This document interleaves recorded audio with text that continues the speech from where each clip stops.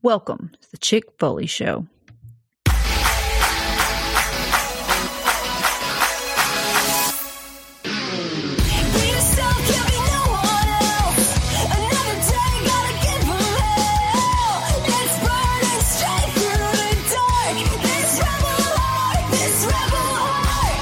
What is up, Foley fam? We are back in the saddle again for episode 125 of the Chick Foley Show. Before we go any further, let me introduce the two stars of the show. Sheena, how you doing? I am doing good. I have an ice cold beverage. It was a light week of wrestling, so I had a little bit of time to recover from, that jam-packed Mania week that we just came out of. So it was nice. It was a nice little vacay from all the madness.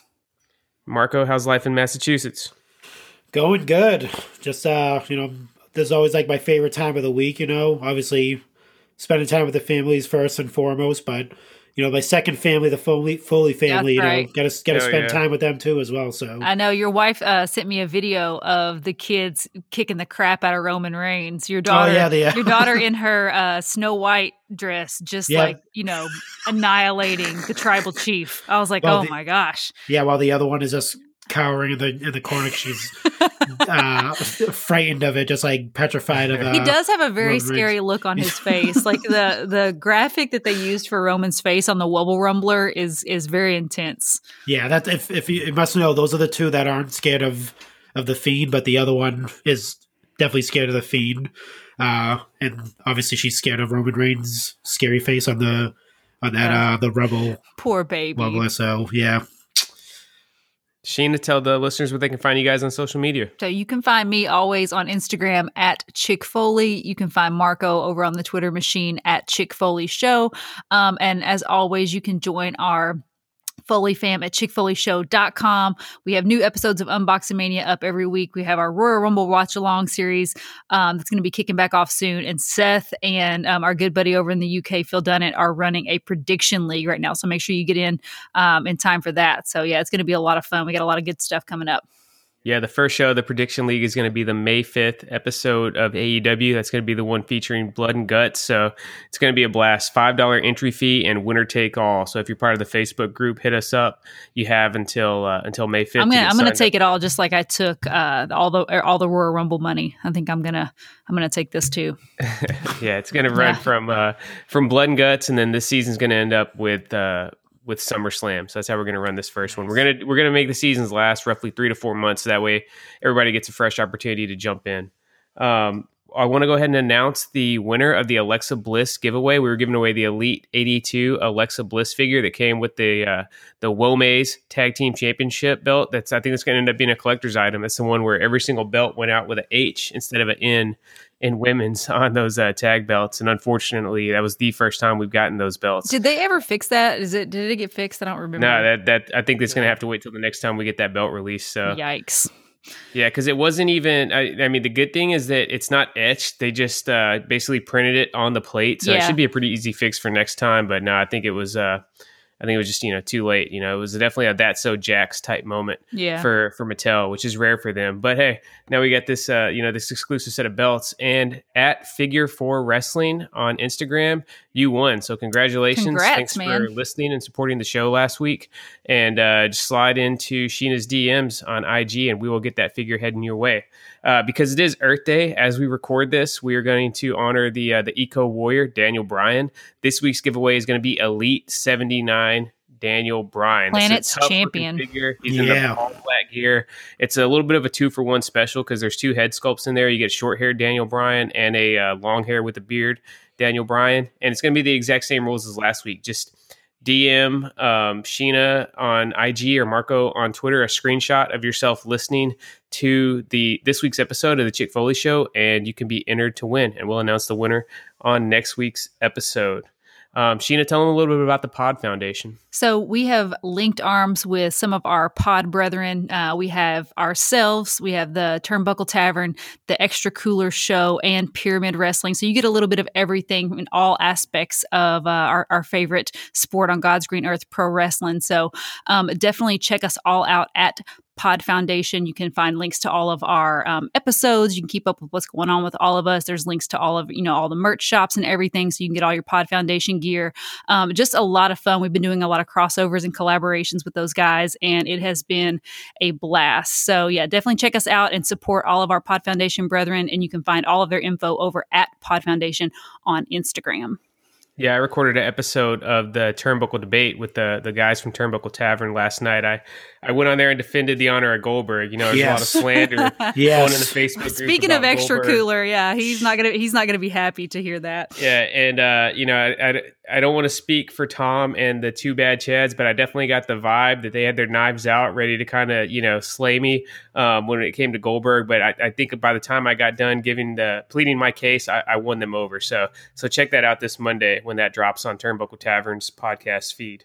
We also want to remind you guys to use code ChickFoley at Ringside Collectibles to save 10% on all your purchases. They are the world's #1 retailer of wrestling figures and wrestling figure accessories. You guys ready to get into it? Let's go. Do it.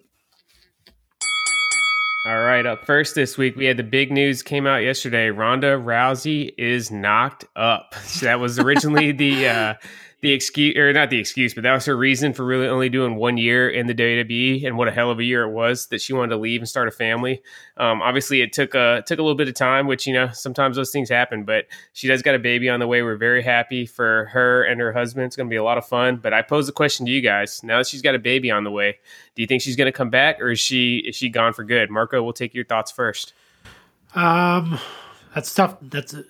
Are we talking about UFC or WWE or just any? I think UFC. That ship has sailed. I don't know if you can come back from what happened to her last time she was in the octagon. Yeah, she's been gone from the octagon for a long time. Yeah, I don't think she's gonna step foot in a UFC octagon again. But I could see her stepping foot back into a WWE ring. We'll see how how motherhood treats her and stuff like that. But the joys of being a parent might overtake the joys of stepping foot in a WWE ring. So who knows? But I think you're most likely seeing her back in the squared circle than the octagon than anything. Yeah, I think she's done. I think she's done for good. I mean, she may do some one-off appearances or whatever, but I don't think she's going to be wrestling again. I hope I'm wrong. I just think, with her, and they've got Browsy Acres, her ranch, which if you guys follow them on Instagram at all, it's so cool. I mean, it's like goals. I mean, it's fully sustainable. They just, I could nerd out on how cool their ranch is. So they got their hands full there. Travis has some kids. So, they've got a full house, and with her, having a new baby and stuff, I think it's just going to be, that's really going to be where her focus is. And rumor is, it's never been confirmed that she stepped away just to have a family. I know a lot of people were speculating that. But yeah, now that she does, I think it's just going to be too much for her to, come back. Sheena, if you could book her for the trademark one more match, what would you like to see her come back and do? If I could do one more match, let me think. If we could get my girl Rhea worked up a little bit, you know what I mean? She's still a little green, so I think she needs a little bit more height. But I would love to see her and Ronda go head to head. It could be both of them in their badass winged eye makeup going head to head. Ronda's makeup was always something else. Ronda, yeah, it always shocked me because Ronda was always in UFC. She was always so natural looking and everything, and she's so natural looking in life. She doesn't wear a lot of makeup in her normal life and stuff. Even when she was in Hollywood and everything, she was really kind of low key. And then she comes to the ring looking like Black Swan. But yeah, Rhea. Obviously, someone like Io would be freaking incredible. But yeah. Who would you like to see, Seth? I think you got to get her match against Becky. That's what we should have had at WrestleMania 35. Of course, Charlotte had to, butt her ass into the match like she always does. But that build was all set up for Ronda and Becky. Becky invaded, Raw, got her nose busted open.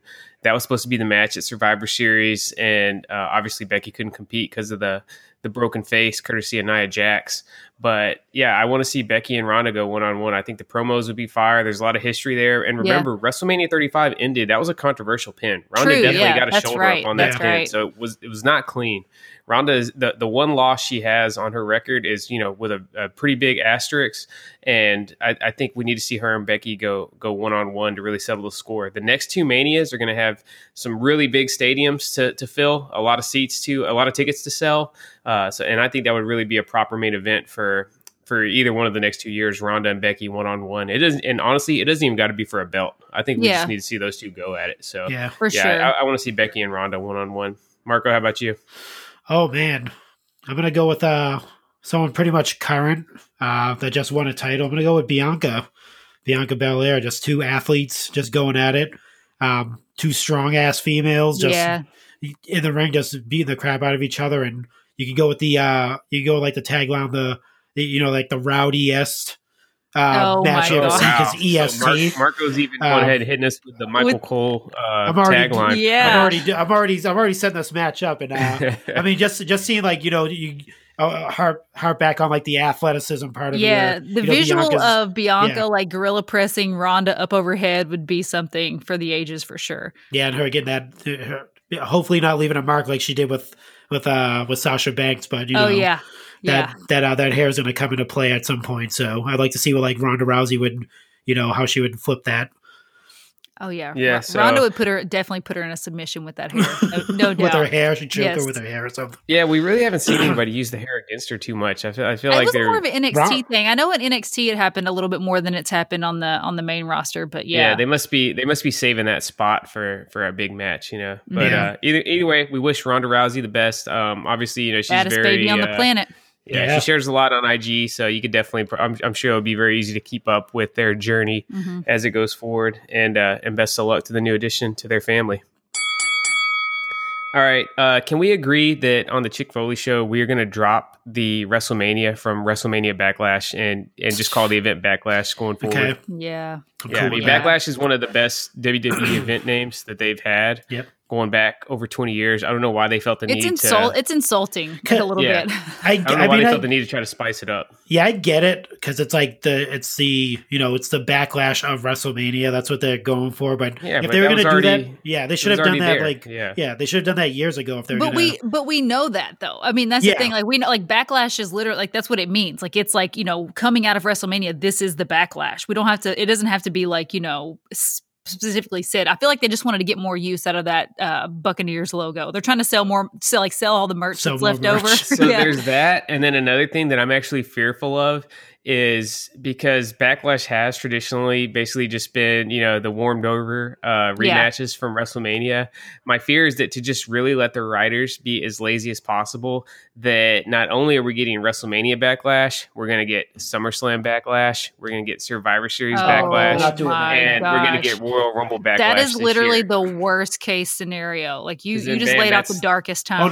No. That's for pay-per-views you don't have to worry about anymore. No, they'll have to change it. It'll be Royal Rumble Rebound or something like that. They'll have to... Oh, my gosh. Hey, you heard it here first. That could definitely explain why they felt the need to make a specific WrestleMania Backlash. Yeah. But either way, the card's starting to come into focus. It is our next big show in WWE. It looks like the two main events are going to be Roman defending the Universal Championship against Cesaro. That's not official yet. And then one match that is already on the books is Bobby Lashley and Drew McIntyre going up against each other once again for the WWE Championship. Sheena, what's your thoughts on our two big matches for Backlash so far? I'm excited for Roman versus Cesaro. I mean, I'm excited for the match, I guess I should say. I've said on the show several times, Cesaro he's missing the spark. So I think Roman is definitely going to overshadow him in this build up and in this feud, and just, in their promos going head to head, it's just going to be like, a star going up against like a little sparkler, So I just feel like, ouch. Wow, that's a sparkler. That's awful. Yeah. Jeez, yeah. I'm sorry, dude. Brutal. I told you guys, I just can't get behind Cesaro as a main eventer, but I love him. I think he's great in the ring. I'm excited for the actual match, but I think he's a sparkler. He's a sparkler. Lashley versus McIntyre. The Gilbert entrance treatment. He is the barbed wire death match of the WWE. So yikes. Yeah. Exploding barbed wire death match, Cesaro. Bobby Lashley and Drew are going to be going at it once again. Even though Bobby had a pretty definitive victory at WrestleMania. I mean, he got him in the hurt lock and made him pass out. I think we definitely need to do something to spice this match up to make it a draw for Backlash. Marco, I'm letting you, you got the pencil. You can book it. What gimmick match did Bobby Lashley and Drew McIntyre need to have in their rematch at Backlash? Oh, man. With these two, I think you have to go at least like a no holds barred type of match, or like a last man standing type of thing. That's why I think you have to go with these two. I think Lashley he retains. I don't think he's losing the title anytime soon. I think he's gonna be it's the almighty Bobby Lashley. They already have the tagline. He's the dominant champion that they have, and doesn't matter what type of gimmick match you throw him in with him and McIntyre. I think he comes out on top anyway. So he's got his new and improved Hurt Business also now with the newly unmasked T-Bar and Mace. Yeah. Yep. So what happened to Slapjack or Flapjack? Is he just gone now? So they moved. So Mia Yim and Shane Thorne were moved to SmackDown. Okay. So they're no longer on Raw. And is he back as just Shane Thorne? He hasn't debuted yet, but I'm assuming he's just going to show up as Shane Thorne on SmackDown. He's a good wrestler. He's a really good hand. I mean, he's awesome. I know.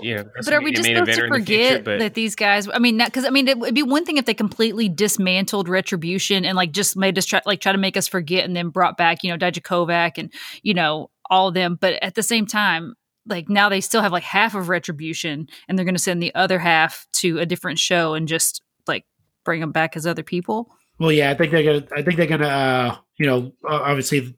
Miami and Shane Thorne are going to do what they're going to do over on SmackDown, but I think the other half of Retribution is going to be I think MVP's going to be their manager as a tag team. That's what I'm assuming. I'm not sure. I haven't read anything.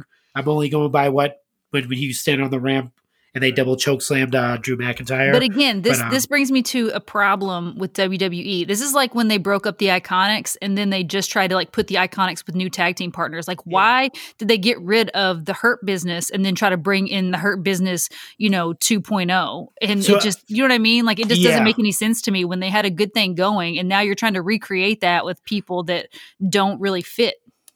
See, I don't think they're making a Hurt Business 2.0. I think MVP has proven that he's good at leading and good at getting people championship opportunities and stuff like that. So I think it's just him kind of being like a Paul Heyman or just a manager type, just managing their careers. I don't think they're gonna recreate the Hurt Business. I think it's just gonna be him managing Bobby Lashley as a WWE champion, and now he's taking on these two other guys. If that is happening, I'm not sure. And them becoming the tag team champions, because you haven't seen AJ Styles or almost after WrestleMania. So yeah, they have been strangely missing in action. That's kind of weird. Yeah, for the past 2 weeks they haven't been on. So I'm assuming they're gonna those guys are gonna need a title shot at some point. I mean, those are the only two that I can see taking out AJ Styles and almost anyway. So yeah, that's a hell of a team. Going back to Bobby and Drew, I don't know why, because I'm not even really a huge fan of these type of matches, but in my mind I can picture them having a really kick-ass bull rope match or strap match, whatever they could do, the Scottish strap or something, since it's Drew in there. But I think just seeing a nice hoss fight between those guys with the traditional four corners rules where you got to go around and tap each corner to win, I think that would be pretty badass, and it's been a while since we've had a really good one. I think Cody and Brody Lee's one from last year. That's the last time we saw a real high profile strap match. So that's a gimmick. I want to put these guys in a steel cage. That's what I want. Yeah, steel cage. I want to sell maybe. Yeah, I mean, I don't know. I want a traditional steel cage. I think Hell in a Cell is a little bit too good for these guys. Yeah. Ouch. Wow, she's shooting hard tonight. Firing at the hip tonight. Thought I was bad last week. To you. Will either Roman or Bobby Lashley drop their championship at Backlash? No. Nope. All right, so champions are gonna hold strong heading into the late spring, early part of the summer. Mm-hmm.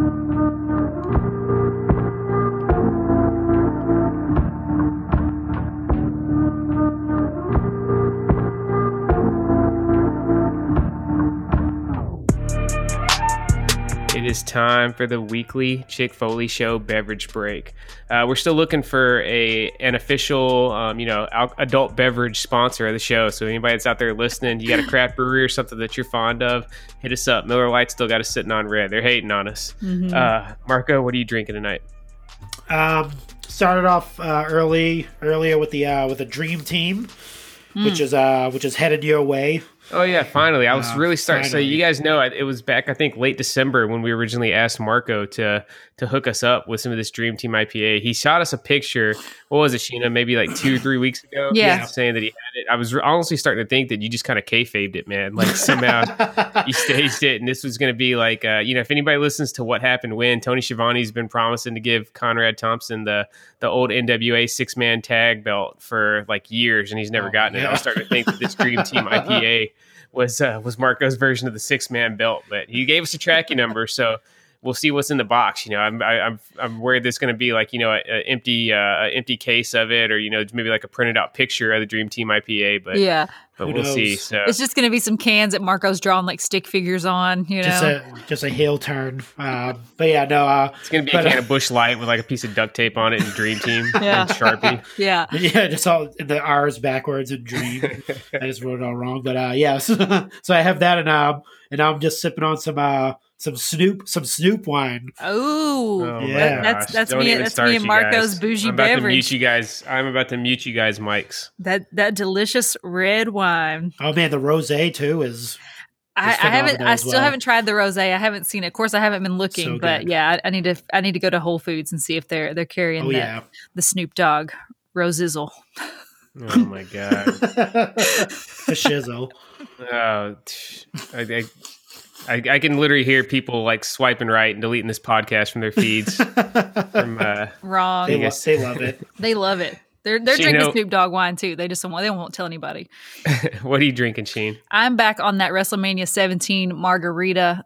It's Stone Cold's Broken Skull margarita recipe with Terramana instead of Patron Silver.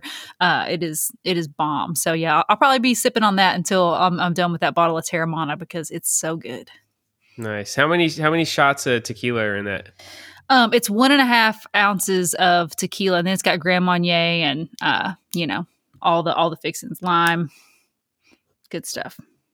Nice. Okay, and I'm drinking Wild Little Thing by Sierra Nevada. It's a slightly sour ale. Big fan of really anything Sierra Nevada does. They used to do beer camp a few years ago, which would every early summer they drop a 12-pack of just a variety of different craft beers that they collaborated with other brewers. But Sierra Nevada, they're really one of the first craft brewers that really hit it big. But this is a sour ale. Love sour beers. I'm a big fan of these, and they actually found this at Target, believe it or not. So hit it up. It's got guava, hibiscus, and strawberry in it. And I think if you get somebody that's kind of hesitant to try beer, this could definitely be a good gateway for them because it damn near tastes like a seltzer. It's so fruity. Oh, my bad. I just looked it up. I meant to say 1.5 shots, not 1.5 ounces. 1.5 shots. So it's 3 ounces of Terramana tequila. So it's going to hit nice. Hell yeah. It's definitely not the kind of thing you want to be making any major life decisions after after knocking back. No, I'm not going to be buying any, Dogecoin, as what Seth was talking about. I'm not going to be buying any crypto after this. All right, let's quickly get into AEW. Marco, what'd you think of that main event between Jungle Boy and Darby for the TNT Championship? I actually really enjoyed it. My first thoughts are like AEW is the only place where you're going to see like these two guys like have a main event match. I mean, obviously in the WWE they probably wouldn't be seen as a main event match on like Raw or SmackDown. So I was actually really happy to see. That's what's cool about AEW for sure. Yeah, but I was actually happy to see both of those guys main event, and they're homegrown talent. Out of AEW too. So right. We talked about this a lot on the show. Like the homegrown talent of that organization should be put in those positions to have those main event matches and stuff like that. So, but I thought the match was phenomenal. My wife actually watched it as well with me, and one of my friends. It's a quick story. One of my friends shot a text to in our group chat. He was just like, "Hey, my wife doesn't think that Jack Perry looks like his father. What? And I was like, you're insane. Has she ever seen Luke Perry? Like, yeah, he looks like his dad with long poofy hair. Yeah. Exactly. And I told my wife, she's like, oh my God, he looks just like him. Like, it's like if he was younger with long hair, he looks just like him. Yes, but, he does. I was like, my first thought was like, you should divorce her if she doesn't think they look alike, because that's just wrong in my eyes. But if anything, the match was great. I wish Jungle Boy won. Yeah, same. But I love Jungle Boy. But Darby Allin's been. I mean, I think if he hasn't grown on you yet. I know a lot of people when you first seen him in AEW, just like, oh, he's just like a knockoff, Jeff Hardy and all this stuff. But he's coming to his own, I think. Yeah, he's awesome, man. Yeah, took a little, he's got a little, a whole lot of Jeff Hardy, a little dash of Sting, and then his own kind of flavor he brought to it. When he first came in, though, I think he was just really using those high spots. That's really all he had. He didn't really have a developed character yet in AEW. Yeah. He didn't really have, a personality or a real gimmick yet, but we knew, we're like, oh, this is the coffin drop guy, and that was kind of like what he was. But he's, and that's kind of how I felt about him. I was like, that's really cool and all. I mean, I'm glad he can do that.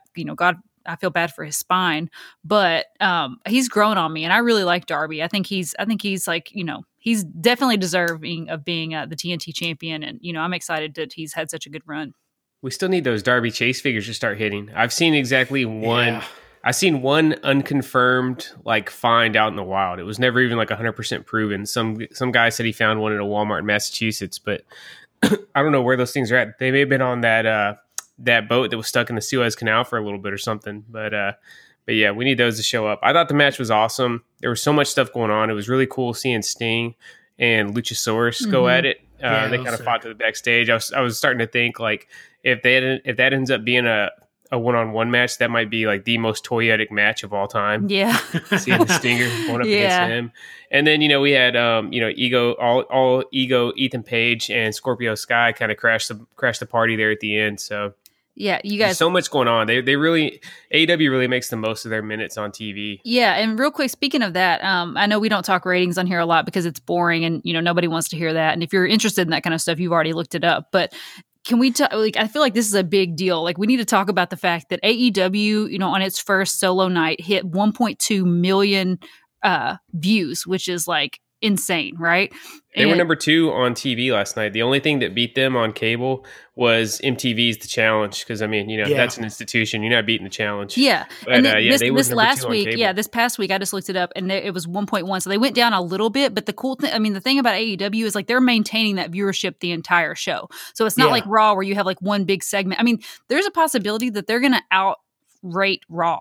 You know what I mean? That's going to be humongous when that happens, because right now, if it was based strictly on quality, they'd be crushing Raw. AEW and NXT are so far ahead of Raw right now. SmackDown is still pretty decent. I think SmackDown is still a solid wrestling show. Mm-hmm. It's not on the same level as NXT and AEW right now, but Raw is just abysmal. There's really, there's no other way to describe it. There's no way to sugarcoat it. And I always look for the silver lining on any dark cloud in wrestling, but Raw is just horrible. Luckily the pay-per-views somehow always still deliver. It actually kind of boggles the mind that Raw can be so bad, and the pay-per-views are all still pretty consistently really, really good shows. But yeah, AEW is just killing it right now. It's just, if I wasn't a wrestling fan, I feel like if I was just flipping channels, I would stop, because there's just always seems to be something interesting going on. Well, like I said, they're maintaining that viewership from start to finish, whereas nobody's watching Raw at that 10 o'clock hour. It's just, I bet the ratings fall by half, and so it's just, I feel like it says a lot that they maintain, over 1 million for their entire show. Yeah. You got to think too, all those other shows you're mentioning, they're all 2 hours.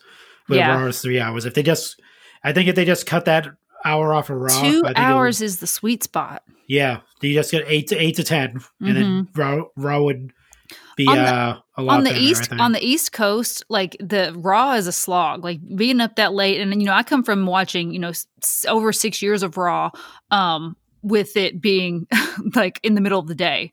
It went down so much easier too when we were in Hawaii, because you're typically, between, it would come on at 2 o'clock in the afternoon and stay until 5. And, we only had our son at the time. Stella wasn't born until we moved back here, but he's still up. So it's on, but you're still doing stuff in the background. You're prepping for dinner. I'm playing with Brett, just doing whatever it's background noise. Yeah.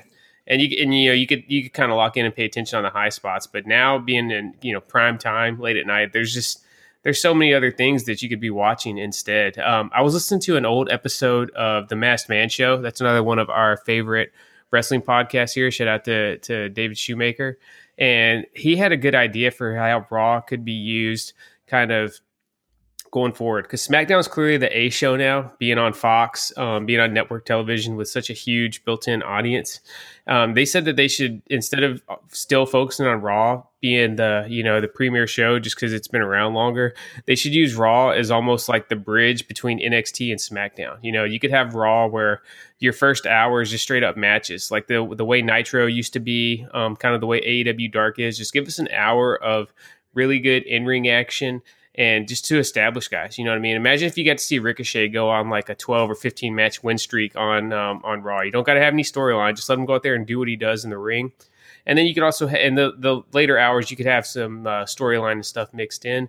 And then once guys are ready, they kind of graduate to SmackDown and let SmackDown really be the main show going forward. Obviously, I don't think that's ever going to happen, just because Raw is Vince McMahon's baby, for better or worse, no matter what channel SmackDown's on. I think Raw is still always going to be the favorite child or whatever.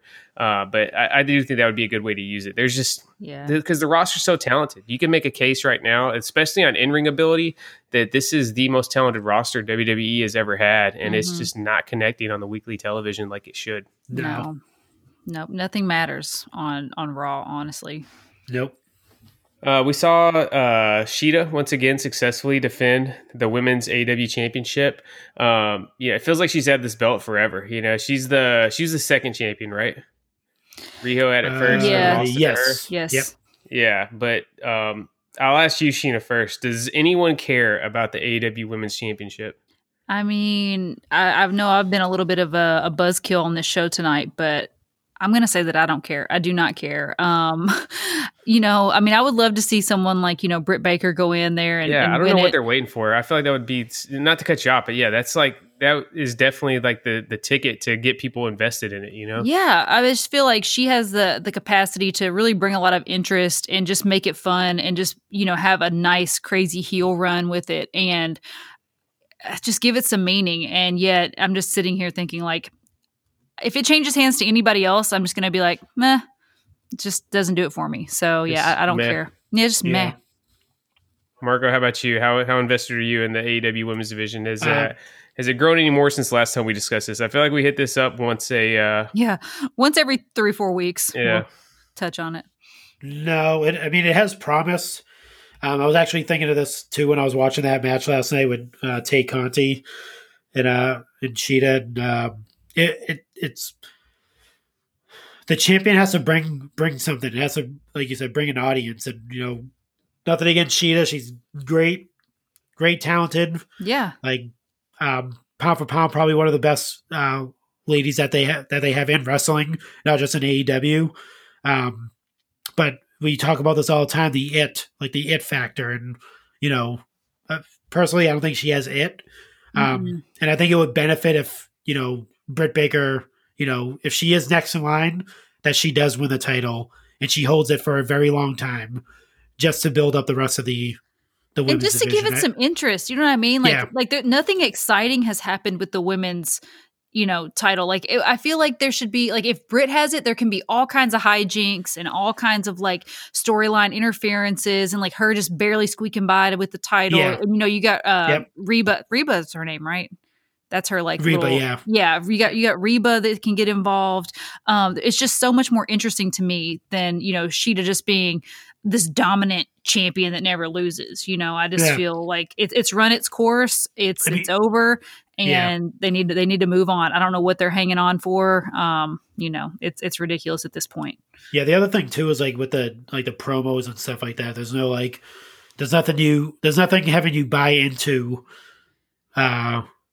the Sheeta as a dominant, champion and stuff like that. True. You can see physically that she is a dominant champion. She's beating everyone that they put in her way, but there's nothing. She's not telling you.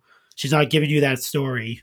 Yeah, but I mean, you think about someone even like Io though. I mean, Io wasn't like going out there and cutting like a bajillion promos or anything, but she just has that. She has that it factor, and she's a believable champion. And I'm just like, she has charisma with her in ring work. Yes. Yeah, well, and she also had those like cool like video packages that they would do on her and stuff like that. Where, very true. Yeah, they put the production value behind her in WWE, and she's got badass entrance music too, which helps a lot.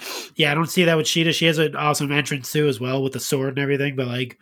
Whereas like I mean, unless I'm missing it, I don't see it on the regular, unless they do it on like the AEW Dark or, they're throwing up on YouTube and stuff like that. But I don't see those production pieces, even if she can't do like a promo in ring, maybe do those, those like videos and air them on AEW Dynamite to give us more, so we can they're clearly Sheeta. They're just clearly not invested in the women's title, and I wish they would just say that instead of just skirting around the issue. Just come out and say, you know what, we don't give a shit about this, so we're not gonna. So you shouldn't give a shit about this because I'm getting worked up about it because I'm like they could really make this interesting and they could help build this women's division. Yeah, but and they're leaving all these women in the dust, because nobody cares. Like it doesn't matter. They have nothing to fight for.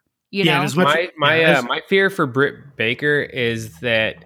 They see how much she's gotten over and how much she's connected with the audience without even really being in the championship picture. And she starts to get thrown in that kind of Dolph Ziggler box where they know like the wins and losses kind of don't really affect this person and how over they are and how much the fans like them. And that may be why they may feel like somebody like Sheeta needs to hold the belt to be relevant, so... but why are we still trying to make her relevant? I mean, she's been the champion. Like, why are we still investing in making her relevant? Clearly, if she's not become relevant by now, that ship has sailed. Yeah, it's kind of like a cop out in that sense. And like the other thing too is I think like as much crap as we give WWE about like creative and all that stuff, like the women's division, we talk about this like literally probably every week how great the women's division is. Like you're kind of hindering what they're doing. Like they're setting they set the blueprint, and they built the foundation for a successful women's division in wrestling, and making them even more popular than men.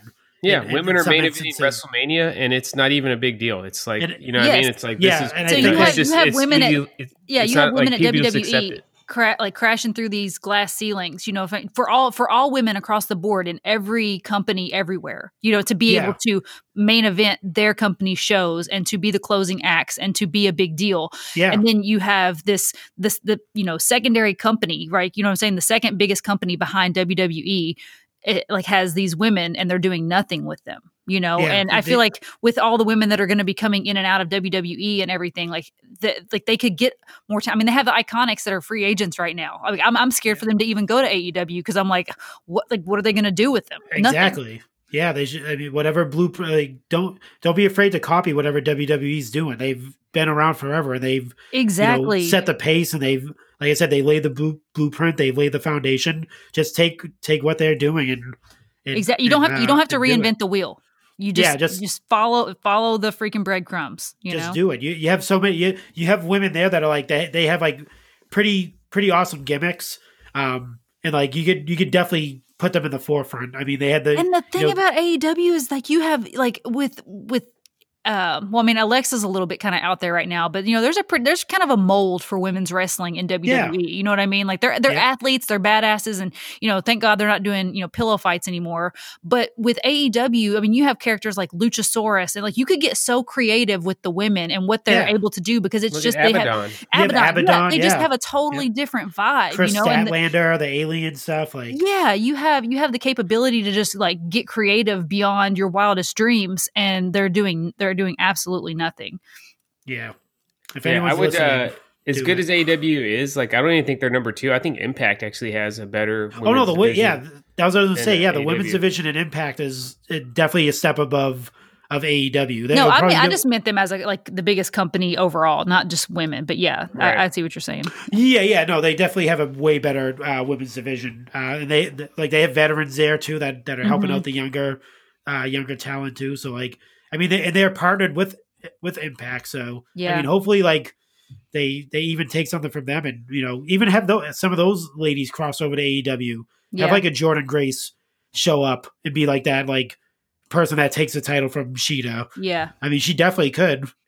I mean, if she wanted to, if they wanted to go that route, like Deonna Purrazzo, she's there as well. She's the champion. They could have her step foot into AEW. Like, there's so many options now that they have this like kind of like there's like the mutual working relationship. Yeah, and they have that working relationship. They can do those crossovers. I mean, maybe this. I mean, we're gonna probably talk about it next, but like maybe the Kenny and Rich Swann thing will actually open doors to like a full blown like for sure crossover between the two. So who knows? But yeah, they definitely need to. I enjoy women's wrestling and wrestling in general, and I think AEW definitely can step it up a little bit. It was a few months ago when I like completely healed off on the AEW women's division, and here I am again a few months later saying the same things. So that should tell you all you need to know about what AEW is doing with their. And I will give credit where credit is due. Like I when they did the Britt Baker match, I like was blown away. I was like, this is awesome. The catalyst for what they need to do.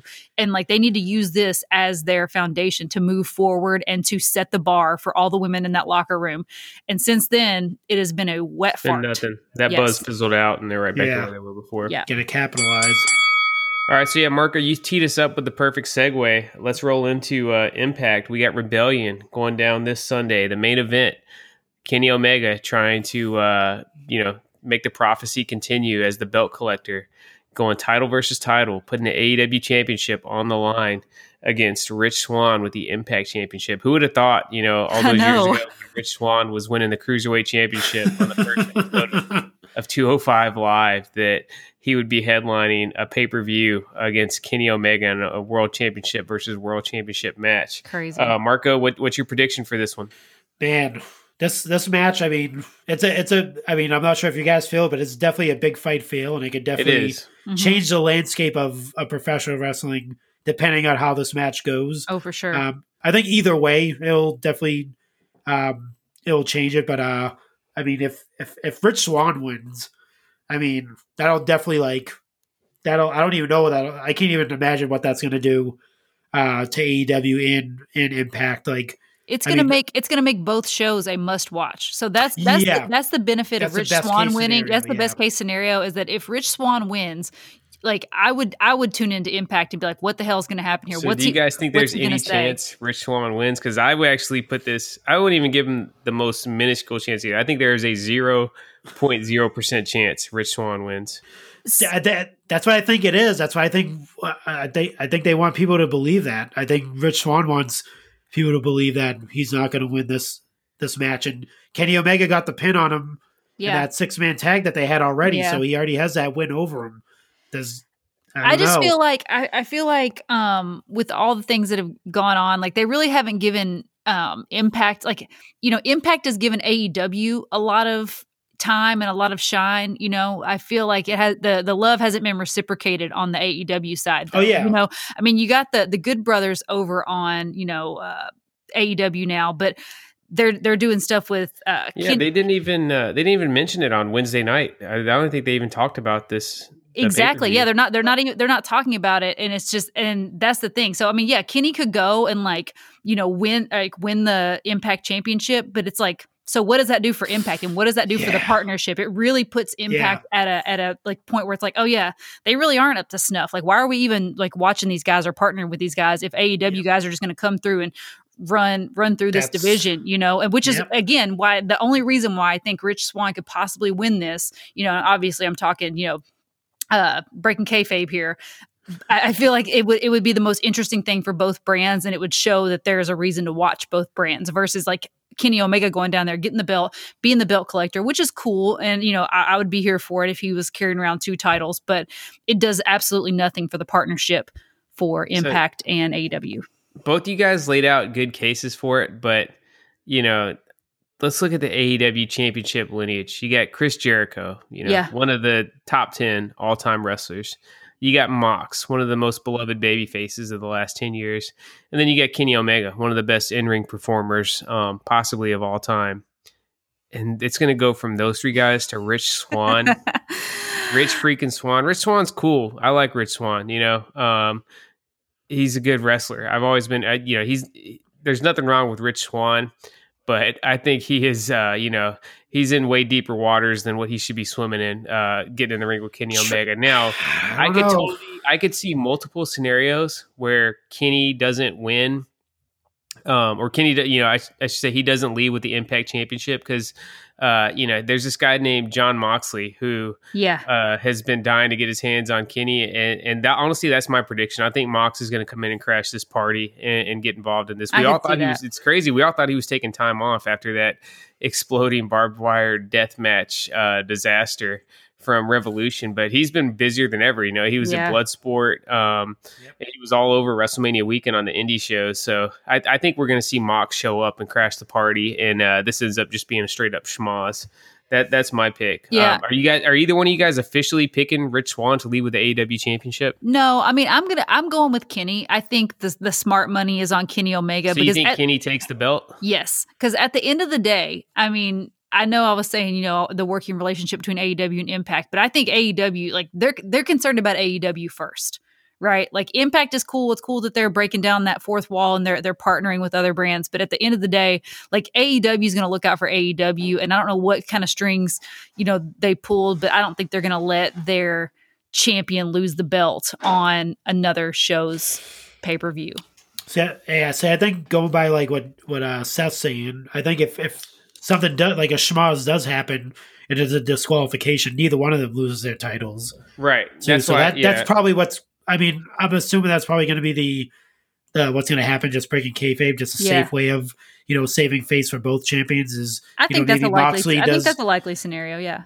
Yeah. Like Moxley does come in and, it hits like Kenny Omega, and then obviously Kenny Omega wins via disqualification. True, but they've been giving Kenny this belt collector moniker, and yet so far he's only collected one. So I feel like if they're gonna, this is like the time for them to go ahead and like make that moniker mean something, so they can at least sell some merch. Well, he still has that AAA title too. Yeah, he's the champion of AAA right now. Oh yeah, I mean, that's the biggest promotion in Mexico, but they don't hype it up as much as they should.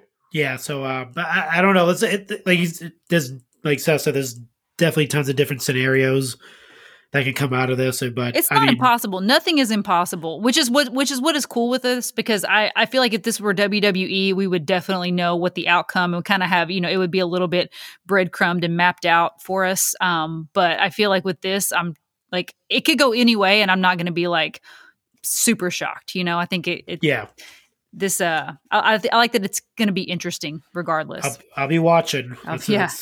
I'll be definitely watching this. Marco, are there any other matches you're excited for on the card? Oh man, definitely the Major Brothers Explode. Definitely that match. I'm looking forward to, just to see. Yeah, that one's going to be good. It's I'm looking forward to it. I was going to pose a question to you guys just for fun. So obviously we know that Matt and Brian are really kind of leading the charge on wrestling figures, kind of being as hot as they are right now. So let's say this match, devolves into straight up a hardcore fight. Each of you can, you can bring a wrestling figure in to use as a foreign object. Sheena, I'll let you go first. What are you using? So there's one really obvious answer, but I want to get a little bit creative here. I think Seth, you'll probably pick the obvious answer because I know you and I have talked about things like this before. But I'm going to pick this. This is going out there a little bit. I'm going to pick Elite 73, Aleister Black. I think using his vest, I'm going to use it like some brass knuckles, and like it's got those little spikes and studs on it. I mean, you could also use the Road Warriors as well, but at the same time, like you could put it on as brass knuckles and like punch your opponent. Well, and Aleister Black's a little bit cheaper to find than the Road Warriors too. Either the Road Warriors and Legion of Doom figures, those figures are $100 easy. You can find Aleister Black a little bit cheaper. Yeah, and he's got those perfect spikes, and it would be really super low key, so the ref's not going to see it. You could really just sneak it out of your pocket and put it on, and then just like pound your opponent's face and cut them open and whatnot. So that would be my pick of what I would choose for my weapon of choice. Marco, how about you? What do you think of the figure warfare? It could be any figure from any line. All right, I'm gonna give the hot tag to Zoro Mendez.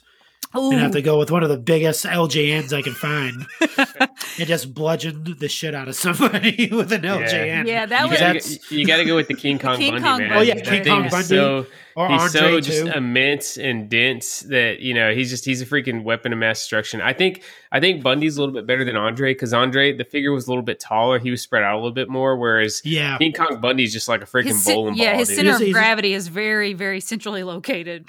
So I'll go ahead. I'll give you guys my finish. So if I'm in this match, and I'm trying to get the 5-star special from Uncle Dave, I'm busting out the King Kong Bundy LJN. I'm using it straight up as a projectile. But I'm gonna be exhausted and throw it and just collapse from how tired I am after I knock my opponent out with it. By the time I crawl over, I just get the near fall. The 2.99 seconds, and he kicks out. Crowd's going wild. This is awesome chance playing. To finish him off, I'm reaching under the ring. I'm actually grabbing out the LJN wrestling ring. Okay. And if anybody remembers that thing, the posts on that, I don't know what kind of plastic they were using, but that stuff was basically like one step below like titanium as far as how hard those poles were.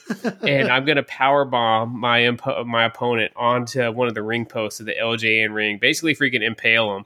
And that's going to be how we finish off this hardcore figure warfare. I like it. I'm here for it.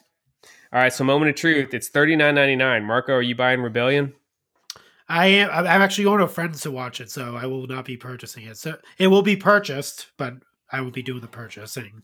Nice. Yeah. I'm keeping an open mind, dude. I have never. I might pop my Impact cherry on Sunday. I've never purchased an Impact pay-per-view, but I really want to see what happens with Rich Swann and Kenny Omega, and I'm intrigued enough by some of the other matches on the show, especially Matt versus Brian.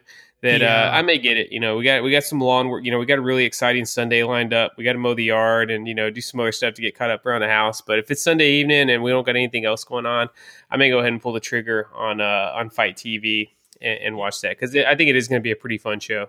Yeah, the other match I want to definitely looking forward to is the 3-way match for the Impact X Division Championship. Yeah, with, TJP.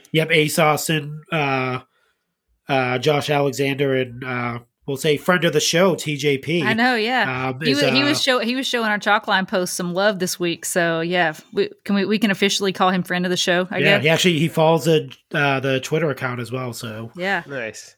There's also a Sami Callihan like death match or no holds barred match. So that's going to be insane. That dude loves his hardcore wrestling.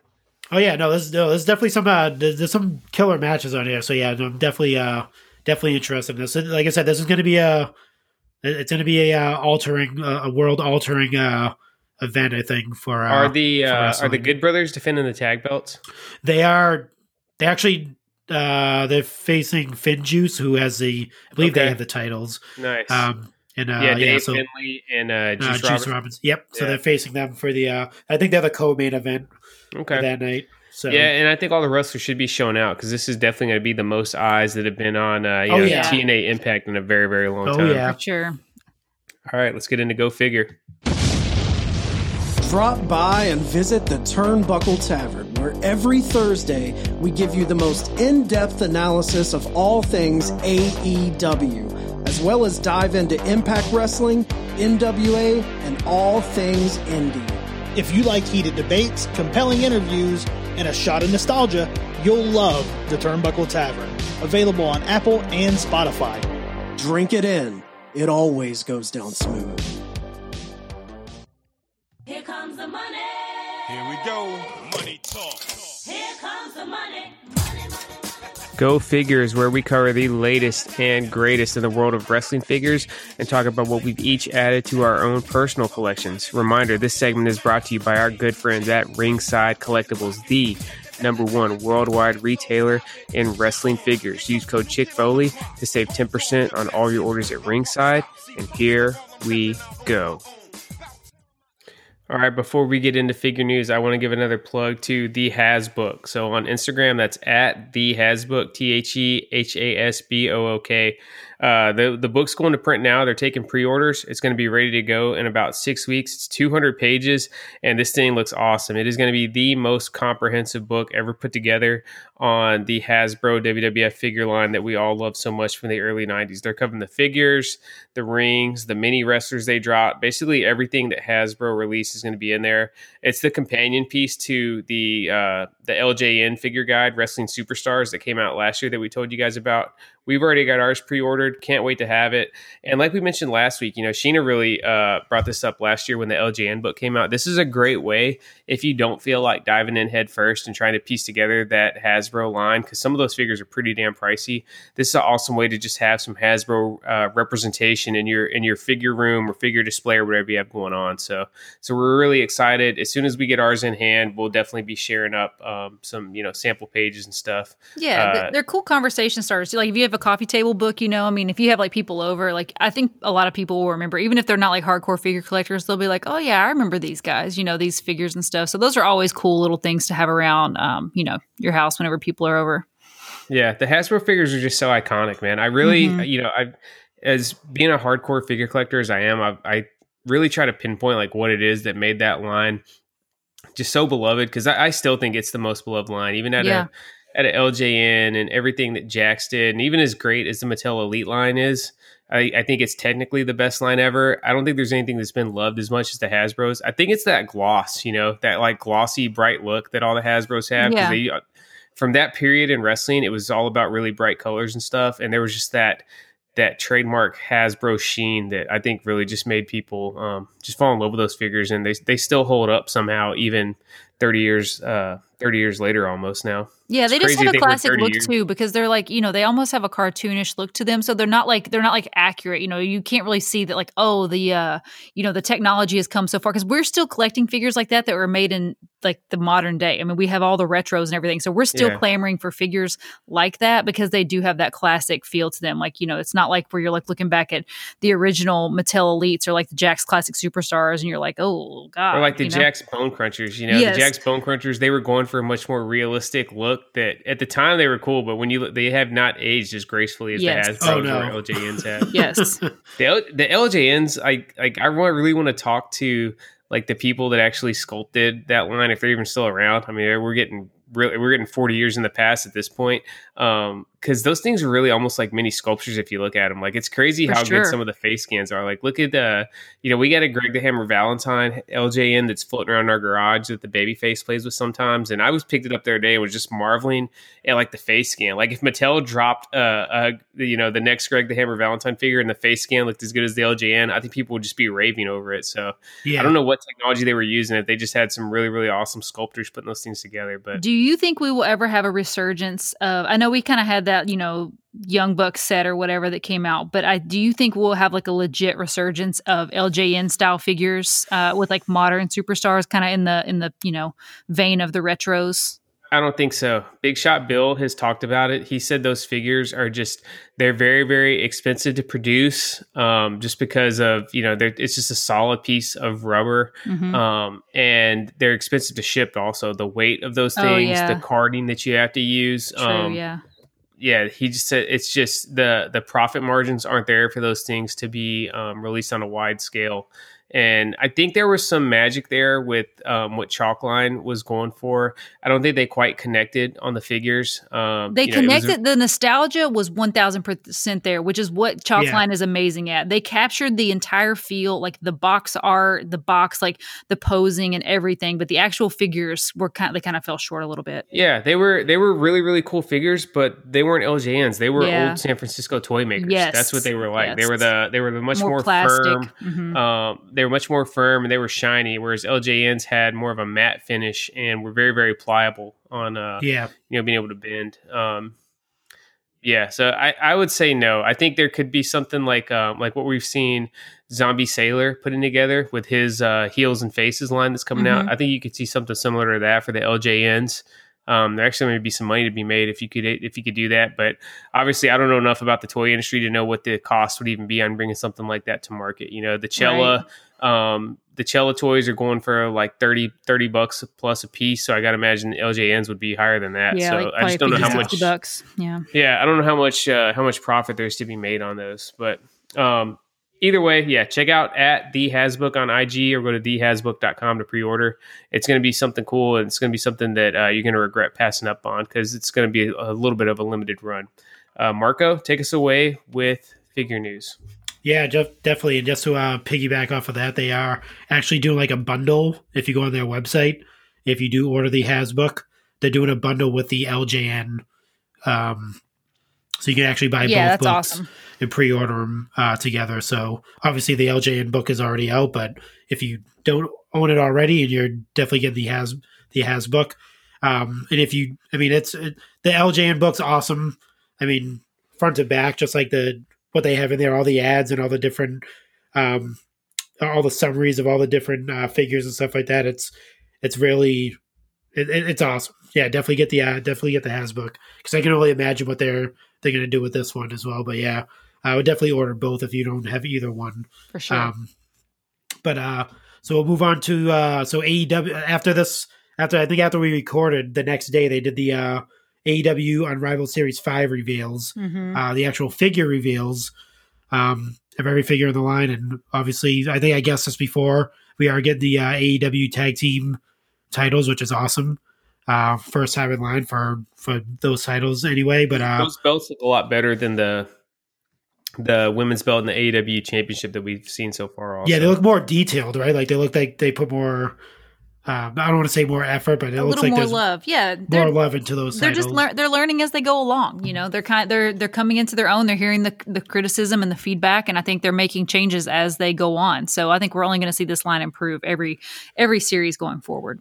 Yeah, definitely. So I think the line looks amazing. I mean, they even showed the Chase figures as well out of that line too. Obviously, the focal point I think of that is Luchasaurus. Oh, Luchasaurus looks insane. He looks as good as I thought he was going to look when they released just like the sketches and whatnot. I'm so excited to get this figure. So I still got a hot take. I think that the Chase Mox is still the best figure in that set. I love that Luchasaurus. He's really cool, but I think there's going to be a better Luchasaurus down the road. I don't think we were ever going to get a better figure of Mox than this Mox. The eye patch is insane. Yeah, the eye patch looks great. Absolutely. Yeah, I was so overjoyed when I saw that it's going to be that they upped the numbers. Jeremy Padower, friend of the show, he had previously announced that they were going to up the numbers on these, but I don't think anybody was for sure if that was going to start on Series 5 until we actually saw the MOC pictures. And yeah, there's going to be 3,000. That's just 5,000. 5,000. Yeah. So the Hangman is going to be 3,000 and then the Mox is going to be 5,000. So it should be much easier to find, and the prices on eBay should be much lower for those that aren't able to grab one off the pegs. Mm-hmm. Yeah, exactly. What do you guys think of the other figures in the line? I'm really glad we're getting that Hangman with the long tights. That's an awesome figure, and I think he comes with like a pitcher and stuff also. Yeah, he comes with the glass pitcher. Yep. Yeah.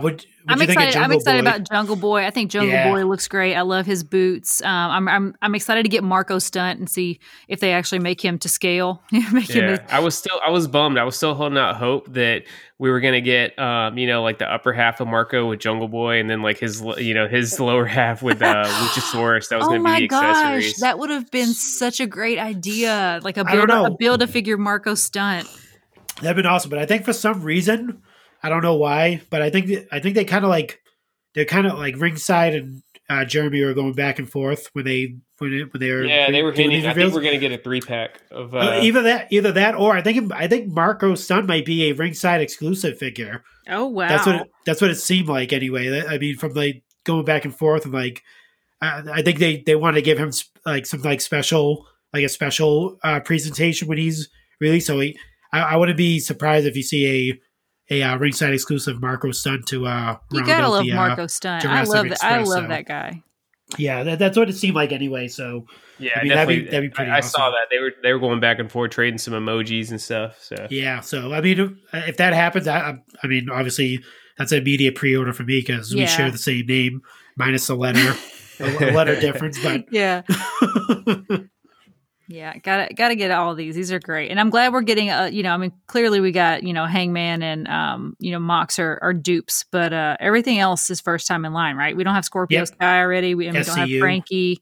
Yeah, so I'm excited. Yeah, so I mean, I'm excited to get a Scorpio Sky figure as well. But that line still it's pretty promising, and definitely I haven't checked recently.